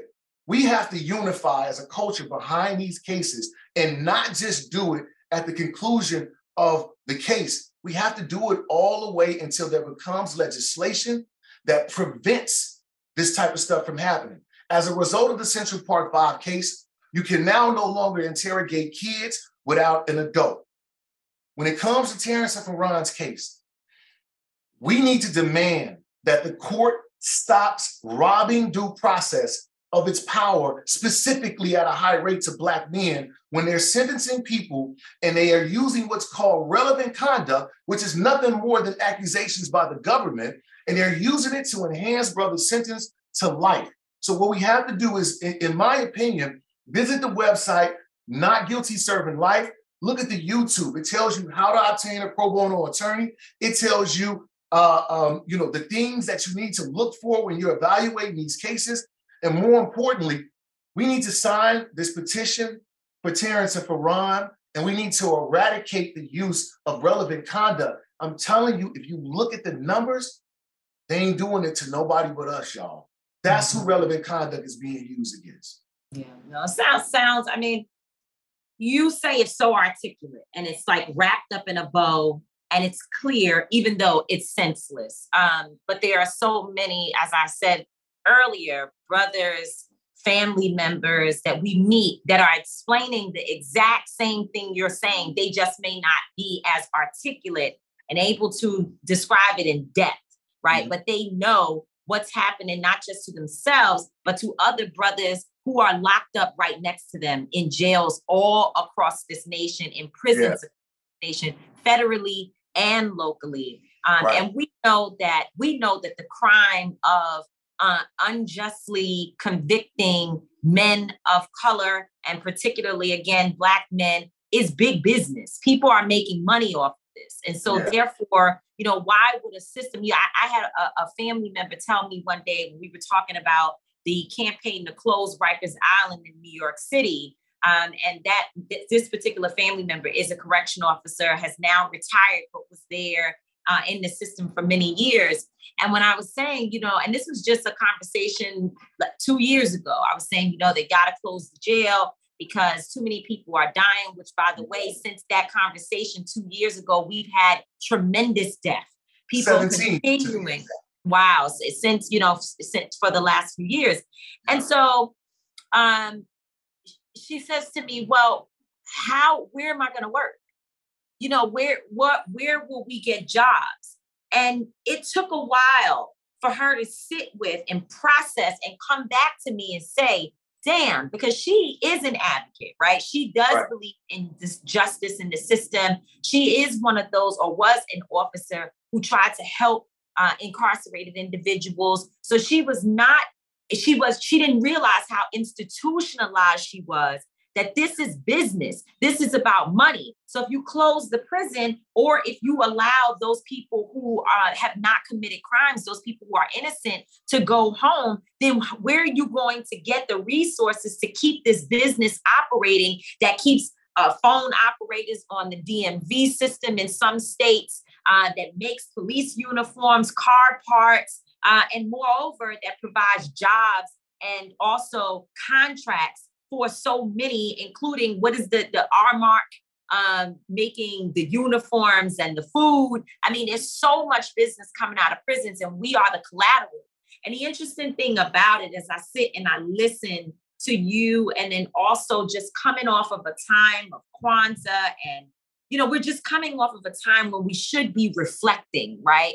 We've always been a part of the chattel slavery, right, mentality. And this is what continues to happen today. In fact, even the invasion of our land in Africa was all about currency. It was all about using Black bodies to build and to be the currency and the foundation of white wealth. And of the power structure of the American government, but there were other governments prior to this who have taken advantage of us. And so, I agree with you that we've got to educate ourselves. We've got to be educated outside of Pookie shouldn't be locked. A new season of Bridgerton is here. And with it, a new season of Bridgerton, the official podcast. I'm your host, Gabrielle Collins, and this season, we are bringing fans even deeper into the ton. Colin Bridgerton has returned from his travels abroad. Is betrothal written in the stars for the eligible bachelor? Meanwhile, the ton is reverberating with speculation of who holds Lady Whistledown's pen. We're discussing it all. I sit down with Nicola Coughlan, Luke Newton, Shonda Rhimes, and more to offer an exclusive peek behind the scenes of each episode of the new season. Watch season 3 of the Shondaland series on Netflix. Then, fall in love all over again by listening to Bridgerton, the official podcast, on the iHeartRadio app, Apple Podcasts, or wherever you get your podcasts. Subscribe to catch a new episode every Thursday. This is Neil Strauss, host of the Tenderfoot TV true crime podcast, To Live and Die in LA. I'm here to tell you about the new podcast I've been undercover investigating for the last year and a half. It's called To Die For. Here's a clip. All these girls were sent out into the world and they were told, try to meet important men, try to attach yourself to important men. The voice you're hearing is a Russian model agent telling me about spies sent out to seduce men with political power. The war in Ukraine is also being fought by all these girls that are all over important cities. For the first time, a military-trained seduction spy reveals how the Russian government turned sex and love into a deadly weapon. If you want to kill your target, it's easy. You just seduce him, take him somewhere, start having sex, and then he's very vulnerable, so you can kill him easily. To Die For is available now. Listen for free on the iHeartRadio app, Apple Podcasts, or wherever you get your podcasts.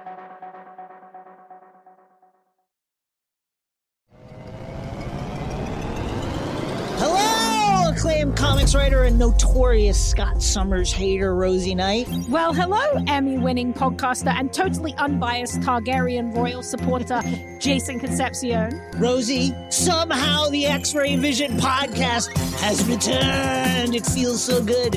It does. And like always, we'll be here every week covering the wide world of TV, movies, comics, and geek culture. That's right. We'll be talking about Batman, heroes of that stature, and of course, we'll be inviting our friends in the industry to come geek out with us and share stories. We'll hear from TV writers, from actors, comics creators, pop culture critics, and more. Nothing is off the table because geek culture is pop culture, and we can't wait to share our love of it all with you every single week. Listen to X-Ray Vision on the iHeartRadio app, Apple Podcasts, or wherever you get your podcasts.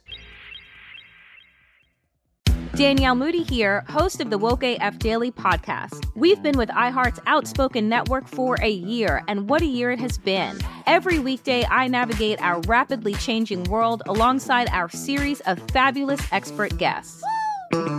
As we head deeper into 2024 and yet another life-changing election cycle, Woke AF Daily is here to keep you sane and woke.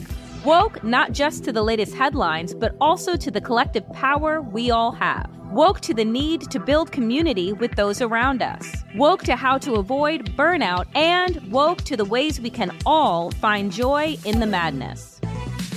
Make Woke AF Daily with Danielle Moody your podcast destination for 2024 election news and analysis. And tune in to hear the ways I am working to stay grounded amidst it all. Listen to Woke AF Daily Season 5 on the iHeartRadio app, Apple Podcasts, or wherever you get your podcasts.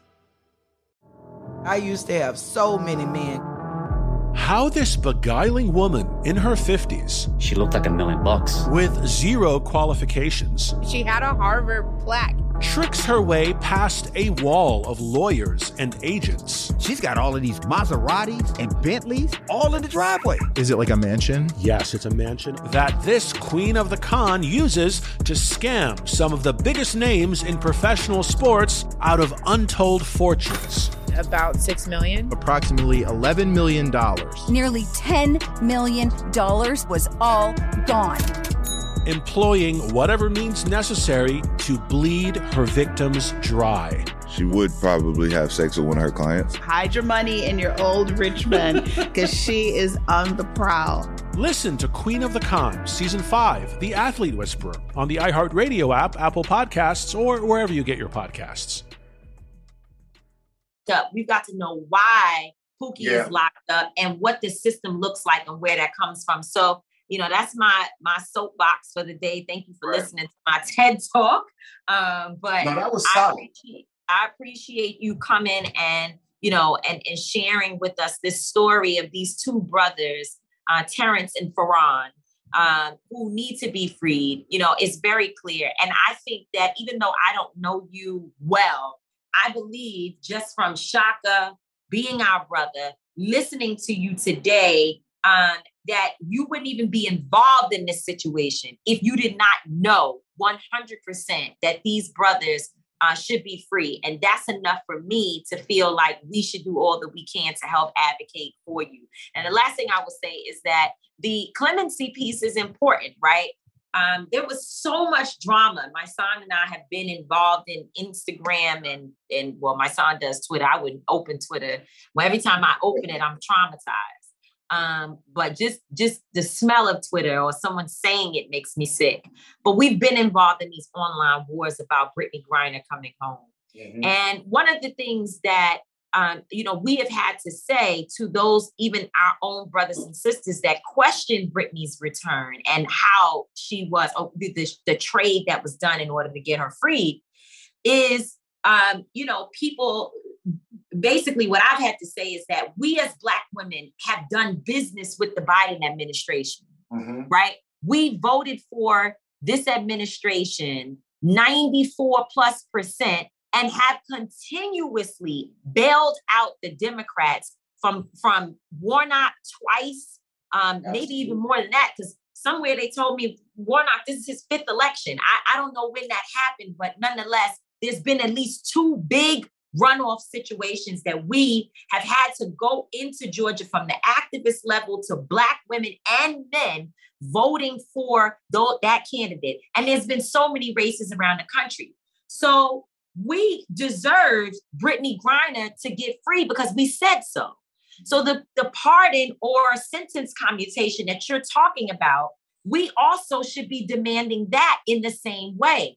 It is not to say Brittany shouldn't be free. What it does mean, though, is because we did business with the administration and we see that it works, we know there's a presidential election coming up, then we ought to be exploiting that relationship the same way that they're trying to exploit us. We should be doing the same thing because this is about American business. And I think that's the mindset. The mind frame is how do we use the Griner model that they knew they could not leave a Black woman in jail and or in Russia and then still win elections and come to us demanding stuff. They knew they couldn't do that. And we need to be demanding the same on the other side and with other issues. And so, I think that that's got to be the message that we're sharing with our brothers and sisters who are in community that need to, be activated to help with what you have going on. And I hold, look, you said that so well. I'm just piggybacking at this point.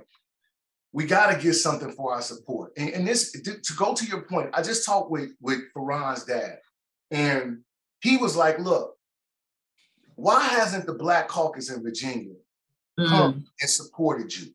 He like, man, every time I go there, he remind me of like my grandfather. He tried to roll up a couple of dollars and stick it in my hand. I'm like, look, thank you, Dad. But like, man, we got it, man. He like, but I don't understand why they ain't helped you. And I'll just say this.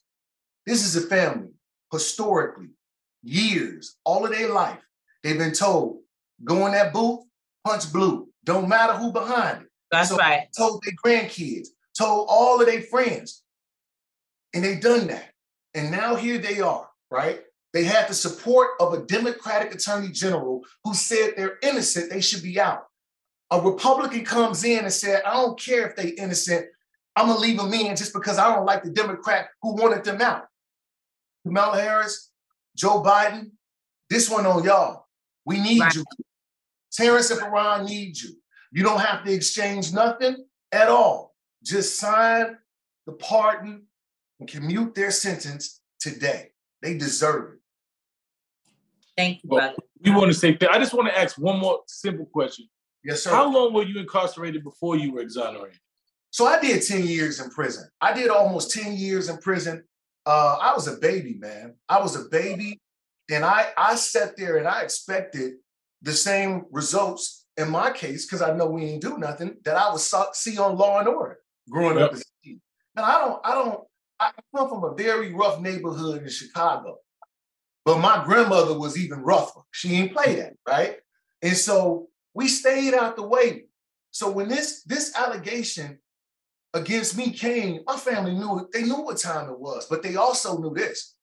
They also knew that I didn't know what I was up against because they had kept me on the porch all my life, right? So when this happened, they knew what was about to happen. I didn't know. I thought all I had to be was innocent and that was enough. So when I went through this for those 10 years and I'm writing all these people and I come home and you ever came home and been introduced to your niece or your nephew? You know how difficult that is? You know how many brothers come home and they got to look through picture albums. I'm looking through a picture album one day and I'm flipping through the pictures. My baby pictures, 8th grade, high school.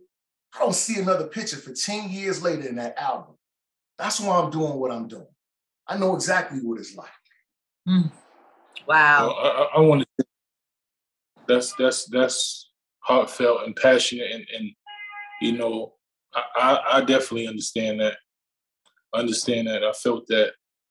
So I just want to say thank you for the work that you're doing, and whatever we can do, as individuals, as this podcast, as our organization, whatever we can do, we definitely are here for you. Now you're one of our friends. That's a going, joke we say. Everybody here is our friend, and you definitely are now one of our friends. So please make sure that you utilize us, whatever situation that you have, man, and continue to do the work because it's God's work that you're doing. You know, sometimes we turn our pain into our purpose and our passion, man, and that's what I see that you've done. So we salute you, man. I appreciate you. And the same applies here as well. Look, there are a lot of people who jump on and give you their version of what the law is and stuff like that. I promise, if you guys ever send me an email with a question from the fan base who wants to know a true, legally supported answer to what's going on in court and out, I got y'all. Attorney Jarrett Adams, thank you so much for joining Street Politicians. We appreciate you. Such an insightful interview today. And, you know, you certainly, as my son said, can utilize us and count on us for our support. Thank you, guys. Continue to do what you're doing. We need y'all voice. Thank you. Thank you. That's how we own it. I don't know if you say good interview, because even though he's great in terms of how he explains it, and you said it right, that he has a lot of passion, you know, clearly his own circumstances. It was a great question that you asked about how long he had been in prison, because for some reason in my mind, I thought maybe 2 years or 3 years, but 10 years, that's a long time, you know, to have served. And it's so many people. It's just such a sad thing that it's not just sad, it's maddening. You know, it's a crime. It's inhumanity. It's so many things. The amount of people who had his story, who 10 years would have been a cakewalk for them in terms of what they are doing now, 30, 40 years, you know, and, you know, all the people that we do see coming home. I just, you know, something in my spirit wants to say that, or wants to use this as a moment to remember the late, great Kenneth Thompson, our dear sister LuShawn Thompson's husband. He was the district attorney in Brooklyn. And even though we didn't always agree on different issues, one thing we always appreciated about Ken Thompson was his thirst for freedom and for exoneration. From the day he took office until he died, he was getting people free. And the good people like him, just, I don't know what happens. It's like they don't live long. You know, that was his big thirst and passion, was to get people free. He is known for exonerating so many, especially brothers, of course, of different Black backgrounds also in Brooklyn, after his predecessor had a whole lot of people locked up for crimes they didn't commit. So, you know, I want to see the work of Jarrett, Attorney Adams, and the Innocence Project, and Brian Stevenson, and, you know, so many who do that work every day, that work would just be multiplied. Definitely, man. Just hearing him, he reminded me so much of myself and the passion that I have for just, you know, saving our people and just playing your part. You know, after you've been incarcerated, especially wrongfully accused and incarcerated, you have this passion to want to make sure it doesn't happen again, you know. So he utilized his time. You know, he didn't allow the time to do him. He did the time and he educated himself. And now he's able to serve to make sure that what happened to him doesn't happen to anybody else. So once again, I want to say thank you to him, and thank you to my brother Shaka for saying you need to meet this guy and you guys need to talk to him. So shout out to both of them. Shaka, that brings me to my I don't get it.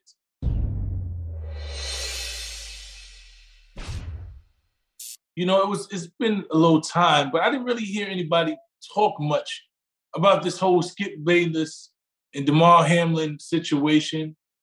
I don't get how it was pretty much just glossed over.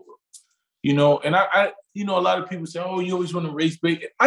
It's not so much race baiting for me. It's just understanding the dynamics that Black people have to do. I watched Kyrie get hammered about a situation something that he didn't even say, you know, something reposed. I watch Black athletes. I watch Black, you know, entertainers. I watch Black people, period, who have platforms be hammered about things that they say or things that they're even attached to.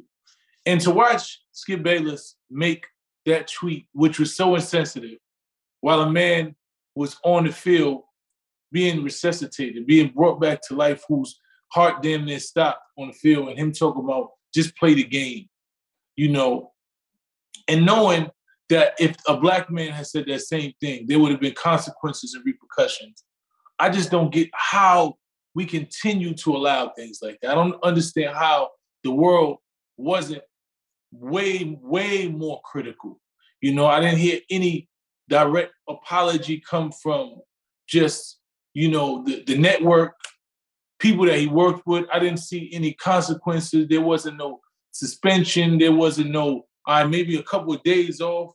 You know, based on what he said, we understand how it affected the family, the community, the fans of football, you know, and it did. It hurt a lot of people. A lot of people, like, you know, they said people were harmed, you know, and I didn't see any consequences for it. And I just don't get that. I don't get why it's so clear that there is bias in America in everything that has to do with, you know, black and white and people of color and white people who are in the same positions, but yet we act like it's not, you know, and we even as black people, we normalize, right? We've normalized the fact that white people can say things and get away with things that we can't. And we just call it, you know, business as usual, you know, and I think just looking at that situation and then his response, you know, as Shannon Sharpe, you know, would hope that he would take the tweet down, and the insensitivity of him saying he's not going to take it down because he meant what he said, you know, just standing firm, wrong and strong. And to know that you can still go see that tweet and you can see that a man was way more interested in the game continuing than an actual person who was fighting for his life, you know, and him to stand by that and people that he worked for, you know, in an organization. Speaking about an organization, why the NFL didn't see that call on him to do something. You know, it's just so many different aspects, you know, that I really just don't get. But, you know, I do get it, but I don't get it. You know, and I just, it bothers me. It bothers me that our lives, you know, are not taken serious. It's not valued as much as everybody else's. So I'm always going to say something about it. And people are going to be, oh, you want to, right? No, I want to tell the truth. I don't have a problem telling the truth, and I don't care what comes with the truth.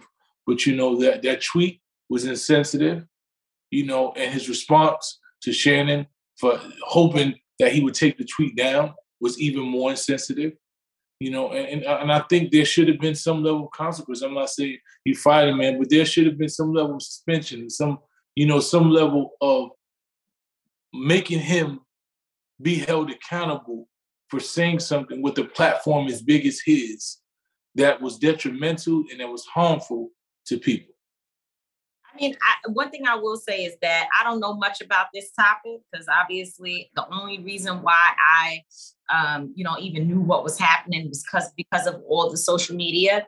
And it wasn't even, and which I think is part of your point, it wasn't even the incident. I learned of the incident second to the Skip Bayless tweet. Like, it was more out there in terms of D.L. Hughley and Matt Barnes and, you know, the list goes on of individuals saying Skip was disgusting for what he tweeted.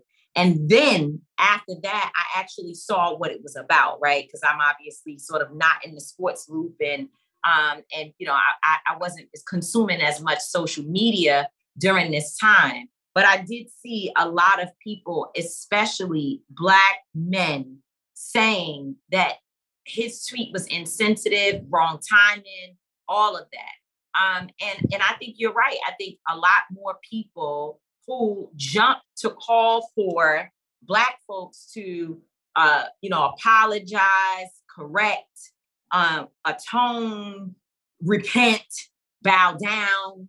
There's so many things that, you know, we are called to do whenever whenever someone is accused of harming any other community.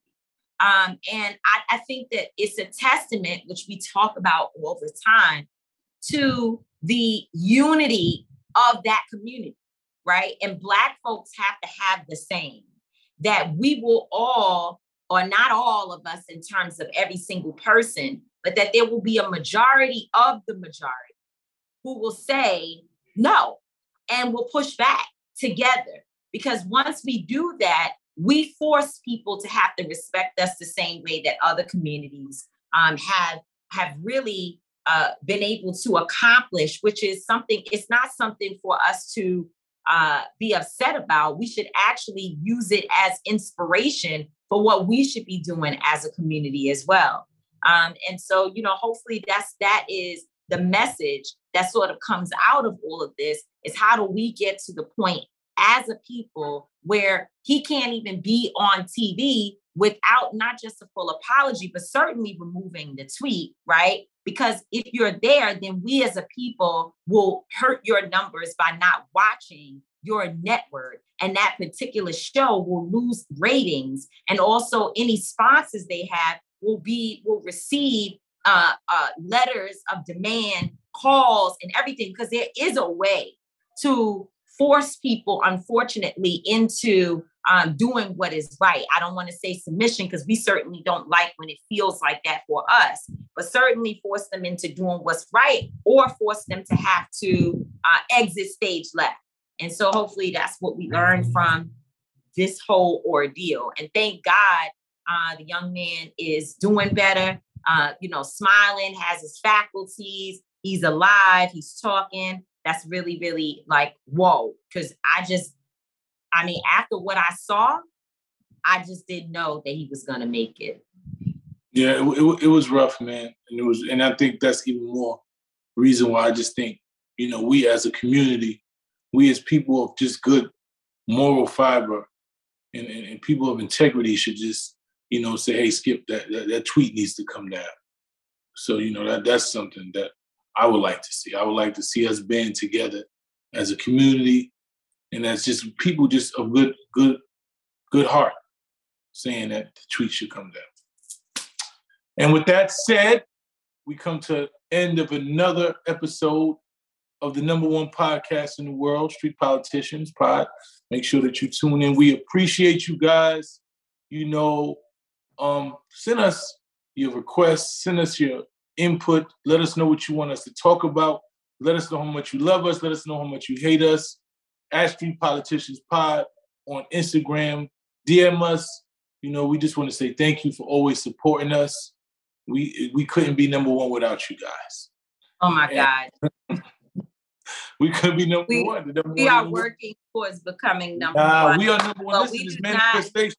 It's manifestation. I understand manifestation, but I also know how people's minds work and how Black people's minds work specifically. When they think something is already done, they don't feel like they have to work to help do it. You don't understand. I know that Black people want to be a top part of the winning team. So when they feel you winning, they jump. That's the winning team. That's the #1. Let me go. Yeah, but we still need to make sure that people know that we're doing really, really well. It's the first show of 2023. It's a new year.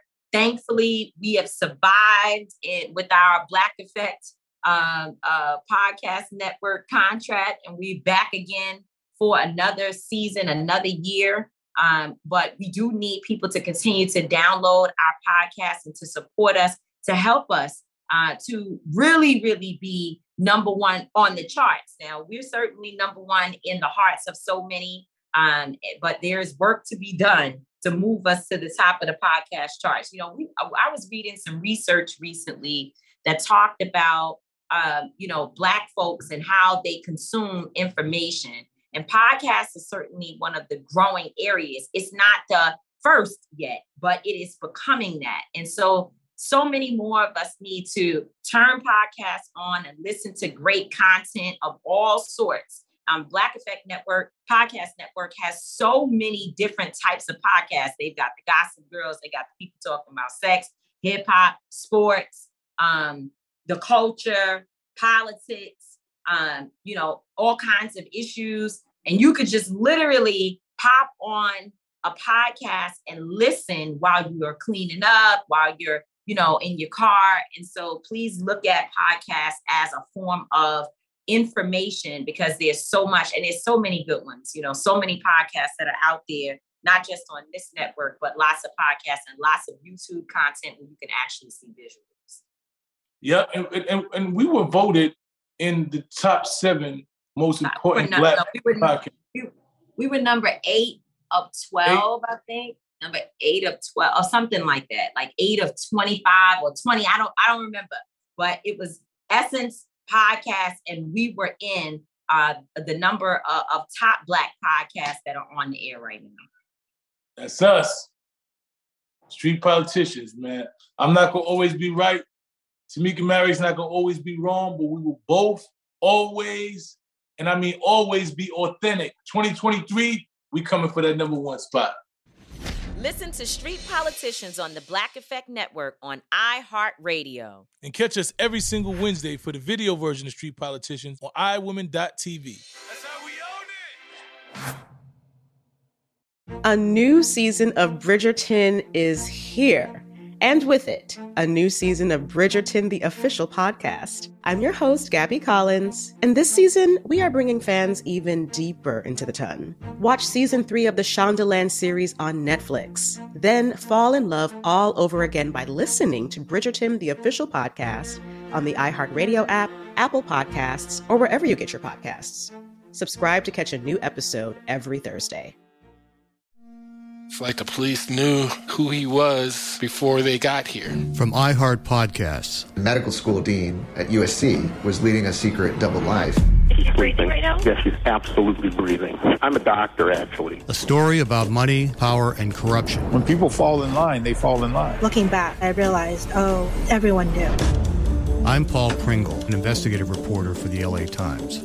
Listen to Fallen Angels, a story of California corruption on the iHeartRadio app, Apple Podcast, or wherever you get your podcasts.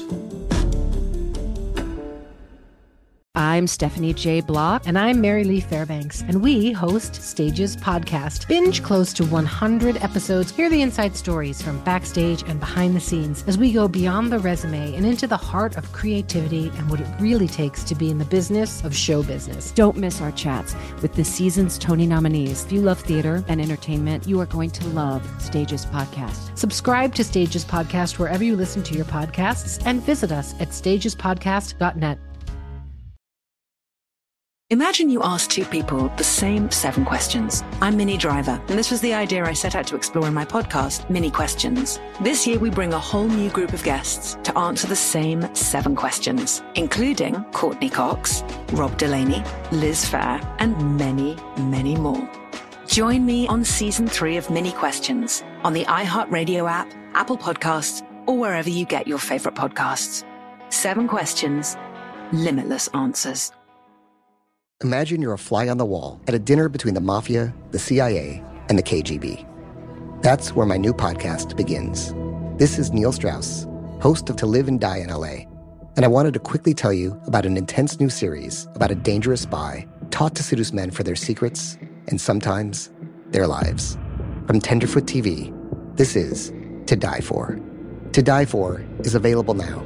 Listen for free on the iHeartRadio app, Apple Podcasts, or wherever you get your podcasts.